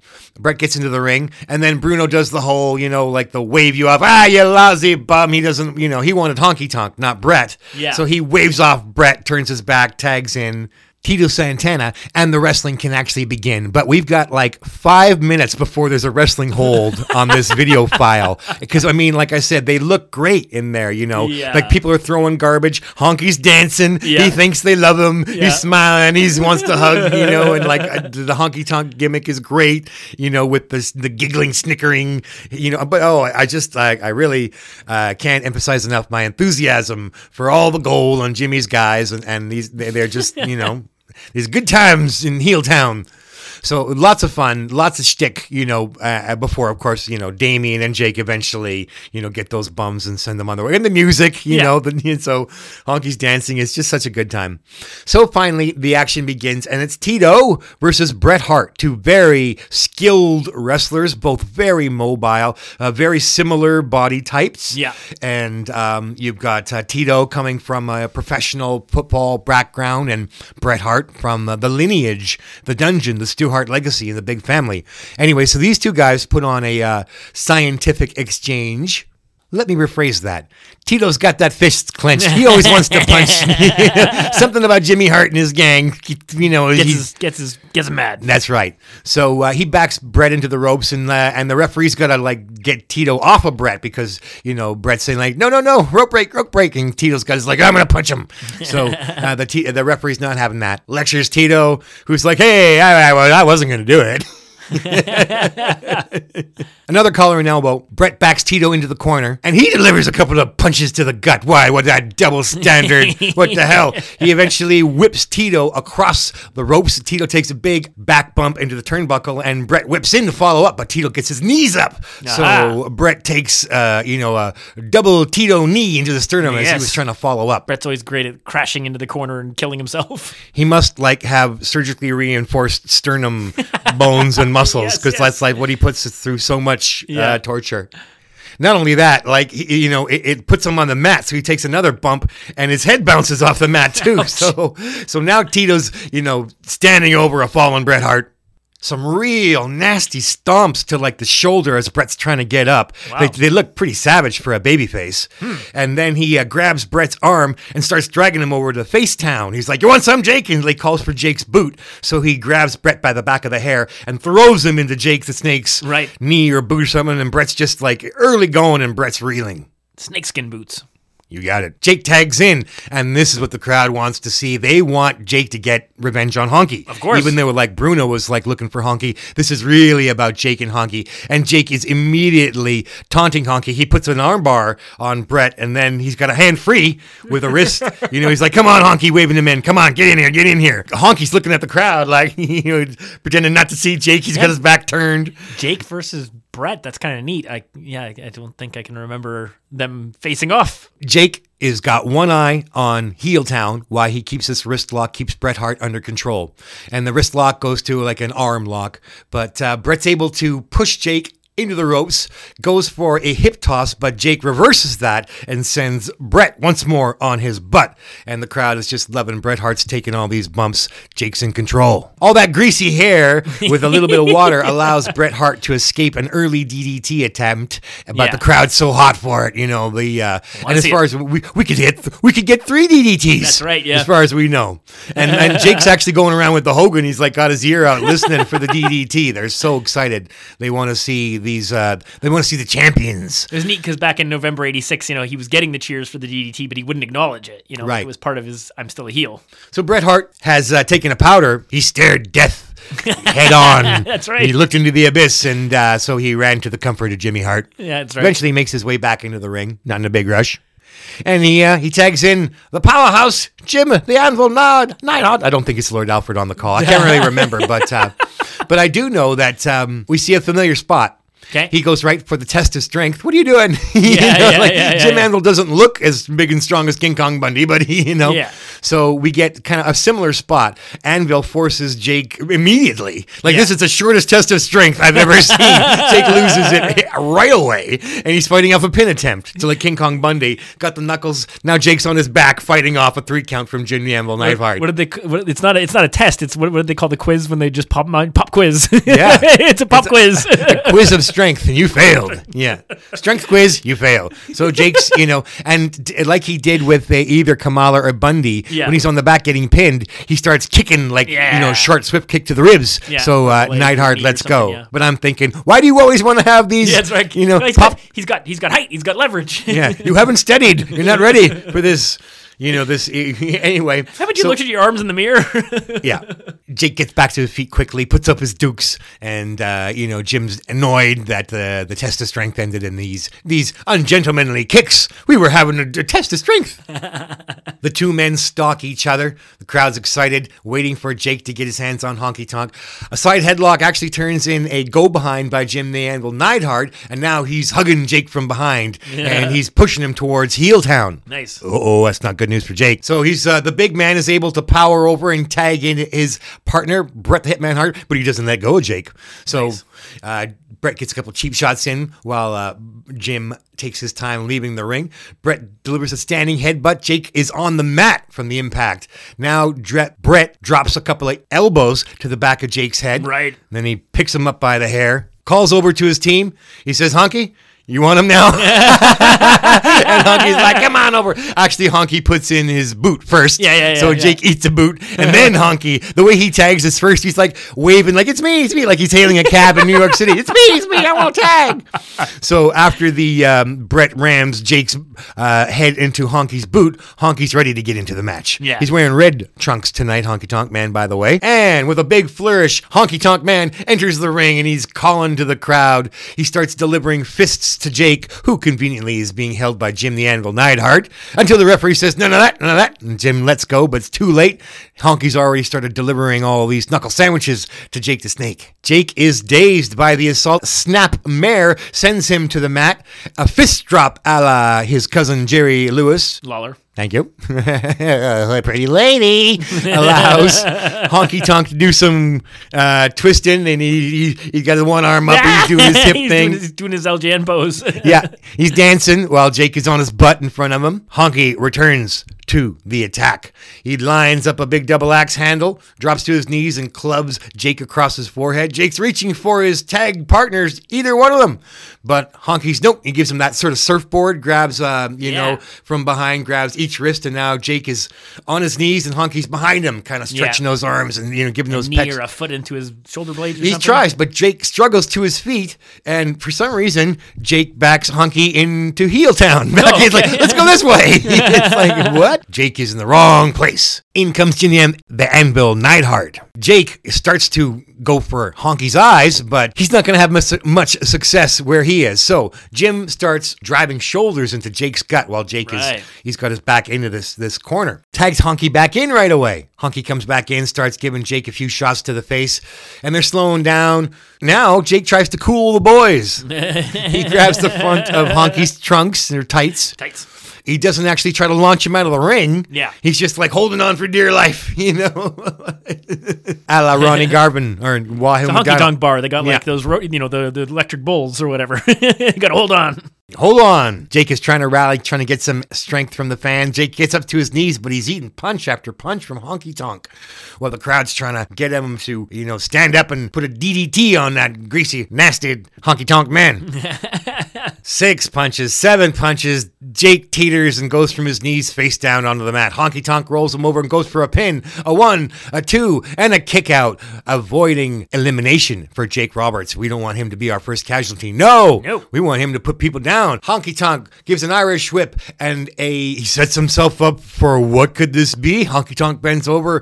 Jake the Snake is rushing in. Here's our chance maybe for a DDT, but no, instead he decides to give him a boot to the chest. He doesn't have enough to go for the DDT. So Honky Tonk is stunned, but Jake is, he's beaten up right now, so he's not able to capitalize. That's right. So both men are on the mat. Jake is trying to struggle to his feet. We have the standing 10 count from the referee. Both men are able to toe the line or get back up and continue the fight. Mind you, Jake does need the support of the corner to get on his feet again. Yeah. And Honky Tonk sees this as a chance to run in and give him a little Honky Tonk avalanche or shoulder to the gut. But Jake dodges out of the way, so Honky Tonk eats the post. Crowd goes crazy. Jake senses his opportunity. Gets to his feet. Left, right, left. Jake quick snap punches. 5th one, 6th one, drops Honky Tonk to his knees, and he's begging, no, please, mercy, mercy. He's on his knees. He's got his hands up. Please don't hurt me. Jake's taunting him, get on your feet. But then he gives him a punch to the jaw and a kick to the stomach while Honky's still on his knees asking for help. Needs like Peggy Sue or Betty Lou. Yeah. He needs that knockout punch from Sherry Martel. That's right. And now we have the Georgia whip with a twist. Okay, yeah. Yes. So he gets Honky on his feet, grabs a wrist, gives him an arm bar, twists that, and then uses that arm bar to pull him in for the short arm clothesline. Retractable leash. That's right. Otherwise known as the Georgia whip with a twist. a finisher if he was a jobber, but not for Honky. No. So Jake, full face, climbs up onto the bottom rope, appeals to the crowd, does his whole whoopity arm, here we go. I'm going to DDT him now. Goes back over, picks up Honky, but for some reason, he runs the ropes, which is not traditional DDT stuff. I don't know. He wanted to get a running start on it. Yeah, I guess so. Crowd is going crazy. They want that DDT. It was a push-off. So the push-off, Honky could feel. Yeah. The end was coming. When Jake hit the ropes, it was because Honky pushed him into the ropes. Right. And then what they get is a standing kind of involuntary double noggin knocker. Big face smash to each other. Yeah. Where both wrestlers are kind of incapacitated for a bit. Honky crashes to the mat, but Jake actually falls to the apron and rolls outside. Oh. So now Jimmy Hart's right over him with the megaphone, taunting him. You big loser, you big dummy, you big hairy. And the ref is watching, so you see Bret Hart right behind him, so easily could stomp Jake from the apron, where Jake's on the floor. But then Bret backs off. Jake is just looking at Jimmy Hart with these "I'm going to murder you" eyes. And so he starts to follow Jimmy, and he gets his hands on Jimmy. Whoa. And just when you think you are finally going to get to see a DDT... Jimmy Hart. I know, yeah. You would never see him again. Yeah. But bad news. We don't get any DDTs. What we get is a megaphone to the back a la Honky Tonk Man. And Jake takes it, and he's writhing on the ground, and we've got 6 wrestlers. And the referee missed this? Wasn't he watching this whole thing? He missed the megaphone. Yeah. So there was a distraction, allowing Honky Tonk to clobber Jake from behind while Jake's about to get Jimmy. Yes. And this, unfortunately, leads to Jake's counted out and eliminated. Because the other heels, faces come over. Like, hey, come on, Jake. But he's been foreign object KO'd. Yes. So, alas, Jake is out without even one DDT. Man, this just really falls into our narrative of when does Jake get his revenge on Honky? He doesn't. He doesn't. I guess maybe because Jakey would say rehab. Vince McMahon, Patterson, and whoever else is responsible for this. What the fuck? Yeah, well, I mean, I don't know how to feel about it because Jake did have some drug and alcohol issues that might have affected his ability to perform. I still think it's about the crowd, though. It's still about it's not like Jake didn't keep having matches after this. Like it's like even after Honky lost the title, like when did Jake couldn't Jake beat him up after? Okay, you know what? It was because I was listening to Honky Tonk today. That's why I'm saying that. You're right. Like this is the start of his height popularity. Exactly. Yeah. That's right. But so now you got the Blue Trunk Boys. Yeah, your legend, one of the top performers of the entire history of the business, and Bruno Sammartino, and we love Tito. Exactly. That's what you got left. You've got champions. That's right. But you also have such a great shot of like the Broken Bones Club band laughing it up, hugging each other. We got rid of Jake. We got rid of Jake. We just got these two. So they're all three of them are in the ring, laughing and hugging and and just celebrating. So what do they show? Like Jake collecting up Damien and leaving, or unfortunately, he's got to go. It's been said over and over again. They must leave the ringside area. That's right. So alas, we don't get Jake doesn't get his revenge on Honky Tonk tonight. 3 segments of primetime. Therefore, 2 ad breaks and 2 gaps. Yeah. Right, so before ad break number 1, Jake's got Damien in the sack and he's heading back. So it looks like there's not even another pop or angle for him in this match. He's just he's done. And now we're just playing underdog, 3-on-2. Yeah. Yeah. So the guys, if he was cocky before, now Honky Tonk is really cocky, really strutting his stuff. I'm cool. I'm super cocky. I'm bad. Yeah. And he's got his fists up and now he's ready to fight Bruno. Yeah. But only if Bruno will come to Heel Town. He's just taunting him with Bret Hart literally standing 2 inches on his left and Jim Anvil 2 inches from his right. And he's like, come on in here. And Bruno's just like, why you stinking coward? Come out of the ring. Honky Tonk won't leave. So that goes on for 3 minutes where Bruno gets, 3 or 4 feet and he backs away because the Hart Foundation's waiting for him. They're all trying to trap him in there. So really good. Eventually, Bruno does a kind of a jumping kick to you remember his leaping, he would leap and stomp a guy in the gut. Picture that. Yeah, but it's too close. Jim Anvil gets him, and they draw him in, and now it's all 3 guys beating up on Bruno in Heel Town, and Tito takes the bait, and he comes in hey, what is all this crap? And it just allows more clobbering of Bruno Sammartino. And so now our legend, our veteran, is struggling to his feet after already taking a beating by all 3 heels. Jim the Anvil Neidhart legitimizes this thing. The other guys stay where they're supposed to be. Honky's dancing on the side while Jim is booting Bruno in the chest. He picks him up, throws him back into Heel Town, and then the Honky Tonk takes the referee over there and complains about Tito while they wrap the tag rope around Bruno's neck and start choking him. And then he disguises it with his arm, so you can't even see it. So they're just giving Bruno, the Hart Foundation versus Bruno Sammartino, while Honky keeps taunting the ref and Tito takes the bait. So just wonderful kicking the crap out of Bruno. He's just a punching bag. Can't get out of the corner. Bret Hart now he's working the boots to the chest and the gut to that, he slumps down. Bruno's got his butt on the second turnbuckle. Then he slumps down to the first turnbuckle. More boots. Bruno's butt's on the ground. He's just taking almost a Jerry Blackwell style beat down. Yeah. Except for he hasn't bladed. More taunting Tito into the ring so that Honky Tonk can take a turn booting poor Bruno's chest. And then they tag in the Anvil so he can have a turn. Bruno cannot get out of Heel Town. Oh, wow. Finally, Anvil decides he's had enough and he throws into a neutral corner. Backs up, comes in for a big shoulder block, and takes a mini sternum bump. He's no Bret Hart, but it's enough, for Bruno to get over to Tito for the hot tag. All right. So Jim the Anvil is on his butt now after that turnbuckle bump, and Tito comes in to show these guys what happens when you triple team a legend. That's right. Bret Hart enters illegally, what? And he gets a kick for his trouble and a couple of stomps. Honky Tonk decides to come in illegally, but the ref actually stops him before he can do it. He just puts his head under, and looks like it's going to be all the heels in. But it turns out that the ref scares those guys off. So we have Tito takes Bret over to a neutral corner. He's learned something. He's been watching, and he starts giving Bret Hart some of that pent-up rage. That's right. Because the heels have been in control of this match for a while now. An Irish whip leads to Bret Hart reverses Tito, so Tito's now running into the ropes, but we like Tito running into the ropes. And he comes and he launches into the air and goes lateral, but it's a cross body, not a flying forearm. Right. It results in a 2 count, but Bret Hart still has the Anvil to come in there and drag Tito off, which draws Bruno into the ring, which draws Honky into the ring. Now Bruno starts beating up Honky, and he chases Honky out But the problem is that leaves Tito in the ring alone with the Hart Foundation. So the heel tag team champions double Irish whip into the ropes. He hits them, comes sailing back, ducks a double clothesline, and what's really cool here, in a well-rehearsed spot, the Hart Foundation, then they run the ropes. Yes. That's the spot. So the Jim and Brett both, once they've been once Tito ducks, they start running away from Tito, basically, to run to the opposite ropes. Right? Yeah. And Bruno grabs one of the Hart Foundation. Yeah, while Brett's like, now I'm on my own. Yeah. And I mentioned Tito was running. And then Beaver and Blair flies in there to do a drop down so we can get a... extra. I was jumping over him and caught it.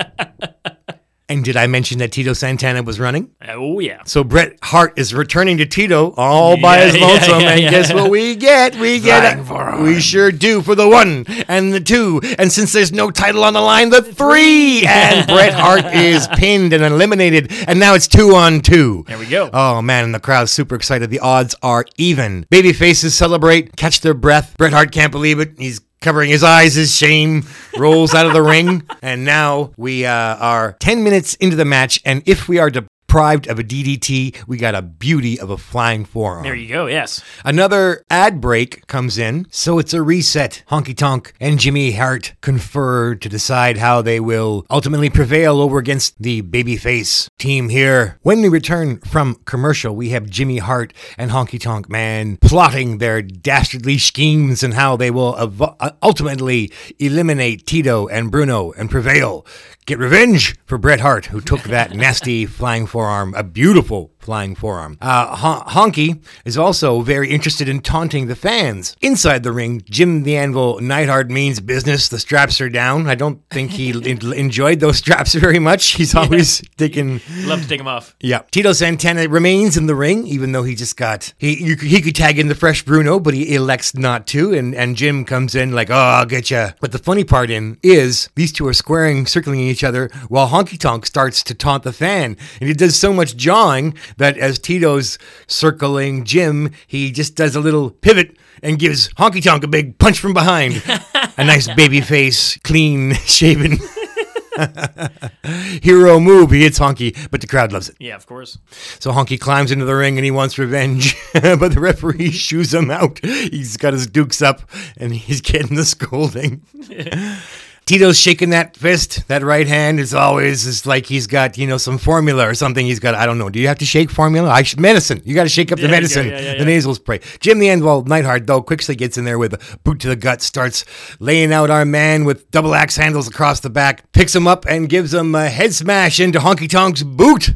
Honky Tonk Man does get a little revenge. He tags in. He's got lots of energy. He springs into the ring. He points at Bruno, gives him some taunting, and starts laying the right hands into Tito, who's in the wrong part of town. 4, 5 right hands. Tito tries to get back the momentum. 2, 3 right hands to the gut, and he's on his knees trying to scoot past Honky. Honky falls down, but he manages to just catch Tito's ankle, so Tito can't get over to Bruno for that hot tag. Jim comes in after Honky reaches up for a tag and stomps Tito on the head for his efforts to tag out.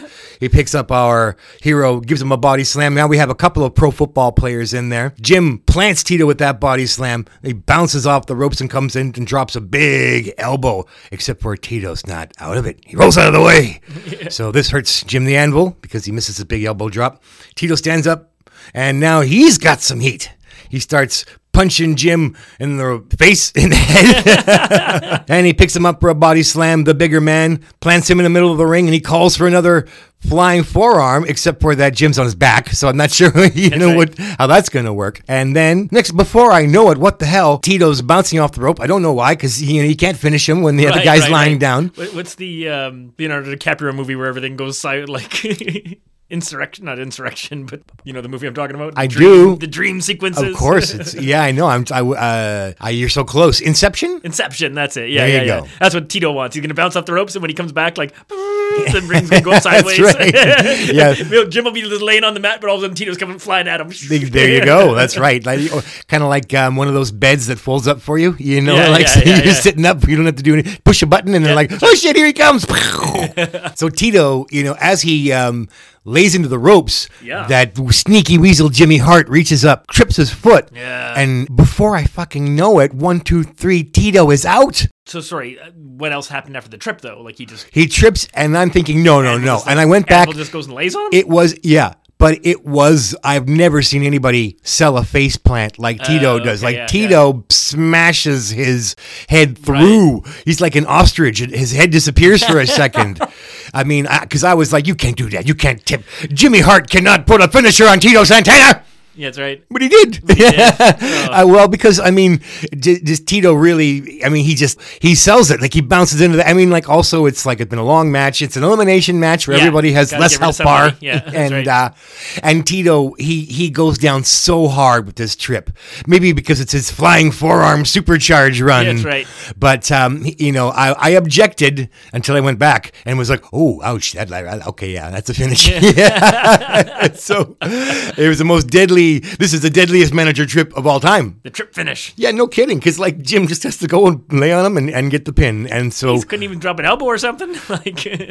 This leaves poor Bruno Sammartino on his own to face Jimmy Hart's Broken Bones Club band. And these two are rubbing their hands and cackling and, giggling. And Jimmy's got his megaphone with his high-pitched voice. And also, let me just say that Jimmy, he's the man of 1,000 weapons. He might have a diffuser, a guitar, a megaphone. Branding iron. Jeez. No kidding. He's just like the most... If he was like a D&D character, he'd be like proficient in the following weapons, Wow, that's right. I forgot about the branding iron. Anything else? We got to... You'd have to go back and look at who else he managed. Oh, geez. Did he have the Mountie? He did have the Mountie. Oh, did he have the electrocution prod? The electrocution prod, yeah, exactly. Oh, wow. Yeah. Okay, well, it occurred to me, seeing him wave the guitar, at one point. We're not far from Bruno's home because Bruno doesn't like to travel. So that's right. About we're not in Japan. I know that. Yeah, Bruno's Pittsburgh. Okay. And it's sort of spiritually New York because Madison Square Garden, Jimmy Hart's hugging the boys. They're already counting their winning they're purse. Already. Yeah, that's right. That's a lot of money, Brain. You go home with the loser's purse. That's a big cut to your paycheck, as Gorilla might say. So poor Tito's got to go back to the dressing room, and Bruno escorts him out. The heels are taunting him, pointing at him, pointing to the back. Lots of chirping, lots of jawing. Bruno's mostly concerned with his comb over. Yes, He's right. just slicking his hair back over and over again. I was just thinking as we're talking here about Piper and Orton making fun of Bruno way back when they were fighting him in Philly, and they were making fun of how over the hill he was at that point, and this is even later. So yeah, the hair's a little more wispy. That's right. So the bad guys rush Bruno while he's in the corner, and there's no more faces to back up Bruno. Right. Yeah. So before the referee can get control, it's a double team on our title holder, franchise face of the WWF. But it isn't long before he's able to deliver a double noggin knocker. So Honky Tonk goes reeling and stumbling to the center of the ring. Jim the Anvil takes a couple of boots to the gut. Honky Tonk tries to come back and he gets punches for his efforts.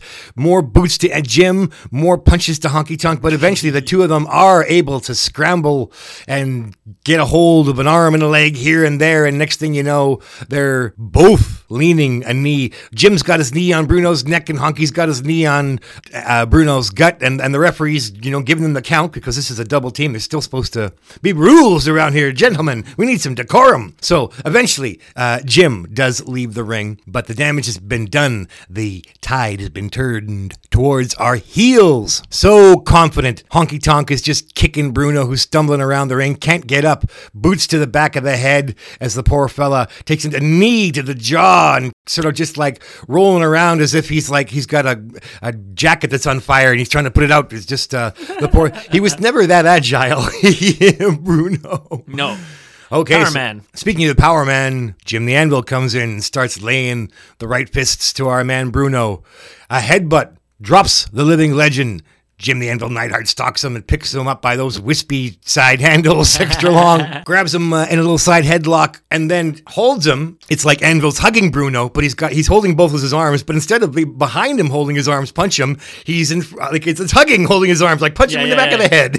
While I hug him, I'll make him hug me, and you punch him. So Bruno's got his arms stuck forward. Yeah. And Jim's leaning into the turnbuckles. So they managed to keep the good guy from getting any kind of momentum. How long can Bruno take this punishment? More punches to the jaw, double axe handles. The poor fella's on his back. He tags in. Honky tags in Jim. Honky leans his shin on Bruno's throat and choking. No respect for the former champion. One champion to another. How dare you? And now we see Jimmy Hart, the man of 1,000 weapons, calls Jim, says, hey, bring him over here. He gets up on the apron with his megaphone. He says, bring Bruno over here while Honky Tonk is distracting the referee. So could this be it? Is this how Bruno is going to be eliminated with a foreign object smashed into his gallant forehead? No, Bruno ducks. Honky Tonk is still distracting the referee. And Jim the Anvil heats the megaphone. Yeah. And, well, we got a lot of wrestlers to get out, so we're not going to let this opportunity go by. 1, 2, 3. Jimmy Hart's evil ways bite him in his scrawny ass, and Jim the Anvil Neidhart is pinned by Bruno after the illegal interference backfires. The crowd is screaming because now the odds are even. It's just Honky Tonk and Bruno. And Bruno, after all, wanted to start this match with Honky Tonk. Everybody wanted to start this match with Honky Tonk. And now he's got no Heart Foundation to hide behind. Yeah, exactly. That's right. At this point, you almost think that they're going to send Jimmy Hart to the dressing room. That's right. And Jimmy can't believe it that he's cost his own team a player. So he's consoling Jim. Bruno's getting his hair in place, catching his breath. And the two men square off. Poor Bruno is just fixing his hair when Honky Tonk runs in with a knee and gets Bruno's not paying attention. I thought there'd be a timeout or something. What do you think was gonna happen? Yeah. Next thing you know, Bruno is in the corner. Honky Tonk has mounted the second rope and he's delivering those big punches. But people are not counting along. They are not supporting the Honky Tonk man as much as he thinks they love him. He's doing some dances, a few Elvis wiggles as he continues to punch Bruno. Not a lot of wrestling moves being applied against our living legend here. A side headlock is some rapid-fire punches, you would think, but Bruno decides to go down with the first one. Noogie punches. Honky Tonk is taunting him, dropping some knees across the chest, picks up Bruno Sammartino, who pushes him off, and then they run the ropes. And then a little bit of a Funk Brothers kind of crisscross. Yeah. Where eventually, Bruno does a right turn, and Honky goes for a back body drop, and Bruno just gives him a knee to the head. Honky falls over, and he gets covered for the 1, 2, 3. What? Yeah, unsatisfactory finish, but the crowd had to go pay the babysitter or something, and they're just like, let's get out of here, take it home. We went too long. Go home. So not a great finish, just a basic, a back body drop reversal, but not even a sunset flip. Just I stop running, knee you in the head, and it's over. So a fun match, except for the finish was not great. Yeah, that very end sequence. You just didn't feel like the pacing, the timing of it. They didn't set it up to let the crowd hop on it or something. I don't know. Well, I would have had the megaphone should have been the end of the match, and maybe the weaker finish second last. Yeah, that's right. Like have Jim go down to the weak knee. Yeah. If you will, and then Honky Tonk gets hit with the megaphone. Anticlimactic, this knee. Anyway, so the idea here, I think, is that they're practicing Survivor Series. Well, that's an interesting thought. I can't speak to it, but I know that elimination matches took place in other federations much earlier than the Survivor Series ever did, so they're borrowing from existing matches from other, NWA and everywhere else, even the WWF, I'm sure, but I certainly couldn't speak to when elimination matches sort of became a thing. It would be neat. There's so many different aspects of wrestling. We had cage matches, this elimination match idea. There's different things like that. You could categorize them. It'd be awesome to be able to sort of know a little bit of the history of like when was the first one, and then like sort of when did it change? And 1962, the first elimination match or something. But I think your point is that how many, and I'm sure there has been, but there probably were fewer 6-man tags. There's probably more like tag team elimination or something, like 4-person. So the more people you keep adding in, gets to the point the where closer you get to Survivor Series. Yeah, exactly. That is neat. It is cool. And you are right. The WWF definitely had the mindset in the 80s when they started Survivor Series that your health bar was not your health bar. You had to share the health among all 5 wrestlers. That was disappointing. You didn't want to see people take some of the clean pins they did. Yeah. It was really clear. Easy, the pecking order became painful at times in the Survivor just Series. How little it took to pin people at times. Isn't that right? Yeah. But at the same time... But you should have seen that face plant. I'm talking. He stuck his head and he was like, oh, look at that, China. Wow, that's why. Yeah. Someone should have slid in like a cinder block for his face to land on or something. Yeah. The knockout. Yeah. A steel chair is not uncommon. That would have been, Overall, I got to say, I condemn, not condone steel chairs. It seems like they did more harm than good in the overall. The crowd loved it, but... Seems like this match was like Jake count out or whatever it was. A little disappointing. And then Bruno finish. A little disappointing. And then kind of a lot of fun in between. Obviously the Bret Hart flying forearm finish and stuff like that was awesome. And the backfire megaphone sounds pretty good. And No DDT. Are you kidding me? That was the part that was definitely not fair. The people paid for a DDT, and you've got like 4 candidates here. You can't give us one DDT? Come on, DDT a fan or a ref, something. A ref, yeah.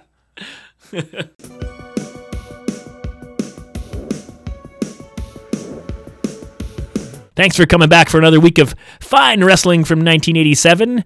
Next week, we're going to close out the summer of 1987 with a bit of a, lost gem in my mind, something that I hadn't seen much of before, and that is a WWF co-promotion, let's call it, with Houston Wrestling, and it's the Paul Bosch Retirement Show. The other Texas. It's a big state. That's right. That's right. We're not talking Von Erich territory. This does look pretty interesting. So WWF combines with this they didn't get a big push in the wrestling magazines, the other Texan Federation. Yeah, not compared to the Von Erichs. Not compared, yeah, exactly. I definitely believe if we could just magically know all the articles, I'm sure there was a bunch of articles about matches that happened in their promotion and the different wrestlers. And like I said, I think so many of the people that wrestled for them were just guys who were in other territories too. So it would be like, oh, hey, we know 60, 70% of these guys already. But Jeff's right. As far as the promotion itself, when I think of that top 10 list, it's the Houston one. I can't think much of that I saw them or if I did, it didn't stick. Well, this should stick. We're going to the Sam Houston Arena in Houston, Texas, and Sam Houston is going to wrestle. He's going to open the show. That's right. So it's a Houston. We have a problem. That's right. Yeah. We can't remember where we're going. Houston. We don't know where we are. So next week we're going to have fun with that show and anything else, some other details we might have missed. I think we skipped over a couple of things. So I'm going to recheck my notes, make sure we didn't miss anything from the summer because there's, if we miss something really important, we'll find a way to squish it in, but we'll check out this card. It's not super long. I think it's about an hour and 45 minutes long, the file. I'm not sure if it actually even has all the matches that were on that night, but we'll dig in as deep as we can. And then from there, we'll be heading on into the fall of 87 and covering a bit of September and, of course, the October Saturday Night Main Event number 12. And one thing I did clarify, it is now the Chinese New Year, the Wood Dragon, and I found out the other elements that the Eastern Zodiac recognizes: metal, water, fire, and earth. So you could be whatever you are. If you're a tiger or a horse, a monkey, or a rat, yep. You could be one of those 5 elements. So it's the year of the Wood Dragon. Interesting. And so no air. But right. Yeah, there you go. So I did my homework. So some of you will remember from our Christmas-timed episodes that my son attacked Jeff with a punch of a stuffed animal, animal heavy level of toughness. Well, punch. I mean, I slapped the yogurt out of his hand and That's left right. him crying, No, bawling. you didn't. Well, recently he figured out a way to attack in a way that is much more totally by accident. So he jumps on me all the time. It's not a big deal. It's no problem. So recently he was running up to jump on me on the couch, but instead of diving on me like he normally does, he jumped, and I didn't know he was coming. He jumped straight in the air and then came down double knee on the side of my leg. It was one of the more painful things I've ever felt. I was like, oh my God, 42 pounds in one spot, just bang. Oh, wow. So I haven't checked out the bruise yet. I can feel it on my leg, sort of upper thigh and hip. And I'm like, okay, his punches don't pack a wallop, but his diving knee. Yeah, I guess so. It was a finisher. Wow. I was ready to tap out. No kidding. It's a teachable moment. Yeah. Oh, he got all upset. He was upset at him. He got scared because because I was actually showing pain. Because I just didn't expect it, and I was like, how the hell did that hurt so much? But right. Think about it, because when he lands on me, normally it's flat, the whole body, his weight distributed. Sure. Yeah. Oh, that's right. Well, now we're finally the kid shows some talent. That's right. Just How to kidding. beat up No, Dad. he's as smart as so he's going to be smart and lethal. That's right. Math crunching, knee dropping, ruler of the world. That's right. And I think just to wrap it up as we're heading out, because we're in that era of, Jesse Ventura doing Predator. And by the time this airs, this will be kind of old news. But hey, a guy who kind of feels like adjacent to wrestling and could have been a wrestler, Carl Weathers, passed away. Oh, well, he was kind of representing Muhammad Ali in the Rocky movie. There was, an actual boxing story where this guy went the distance with Muhammad Ali. Yeah. And then Stallone was like, wow, what an inspiring story. Exactly, yeah. Eventually gave the guy a few bucks after he humbly said, hey, that's my life story you told there. That's right, yeah.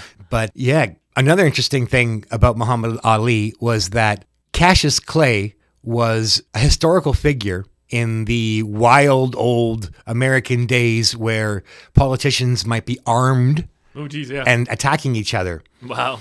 And Cassius Clay was stridently anti-slavery. Right. And so he had duels. These are back in the days of duels. When politicians would say, let's settle this by, somebody's going to die. Okay. So if there's some crazy story about a guy who they basically almost, it sounds like at a rally, this guy pulled out his pistol, was just going to blow him away, Cassius Clay, because he was up there, saying, you slave owners, and railing, and some slave owner was like, bounty hunter, assassin, but his pistol misfires. So Cassius Clay's like, aha, pulls out a Bowie knife and goes after this guy. And I mean, it was, Madison Square Garden cage match. Apparently he cut off this guy's nose because the guy, it was a failed assassination attempt. Yeah. If you look up Cassius Clay, he was a politician who was a brawler, a fighter who carried a knife and a gun. He would take his dueling pistols. He would travel with dueling pistols. Right. So that, if there was a scrap word. Give one to somebody. And then let's do it. Let's settle this. And so anyway, Cassius Clay, Muhammad Ali, Apollo Creed, Carl Weathers. Yes. He was, man, what a physique Carl Weathers looked like. $1 million in those movies. Yeah. So, I loved him in Happy Gilmore. There's the comedy side of it down the road, but the action stuff, Predator was awesome. He was so great in the Rocky movies. I loved, I saw a clip of Sylvester Stallone talking about the casting for Carl Weathers because they were really having trouble finding somebody to do the spot. So, and Stallone's in the room reading with these actors and they're coming and going and nobody's getting it. Nobody's got the swagger. Nobody's standing out. And Carl Weathers is actually in the NFL at this point. He's still an actual active football player. And he shows up at 10 at night.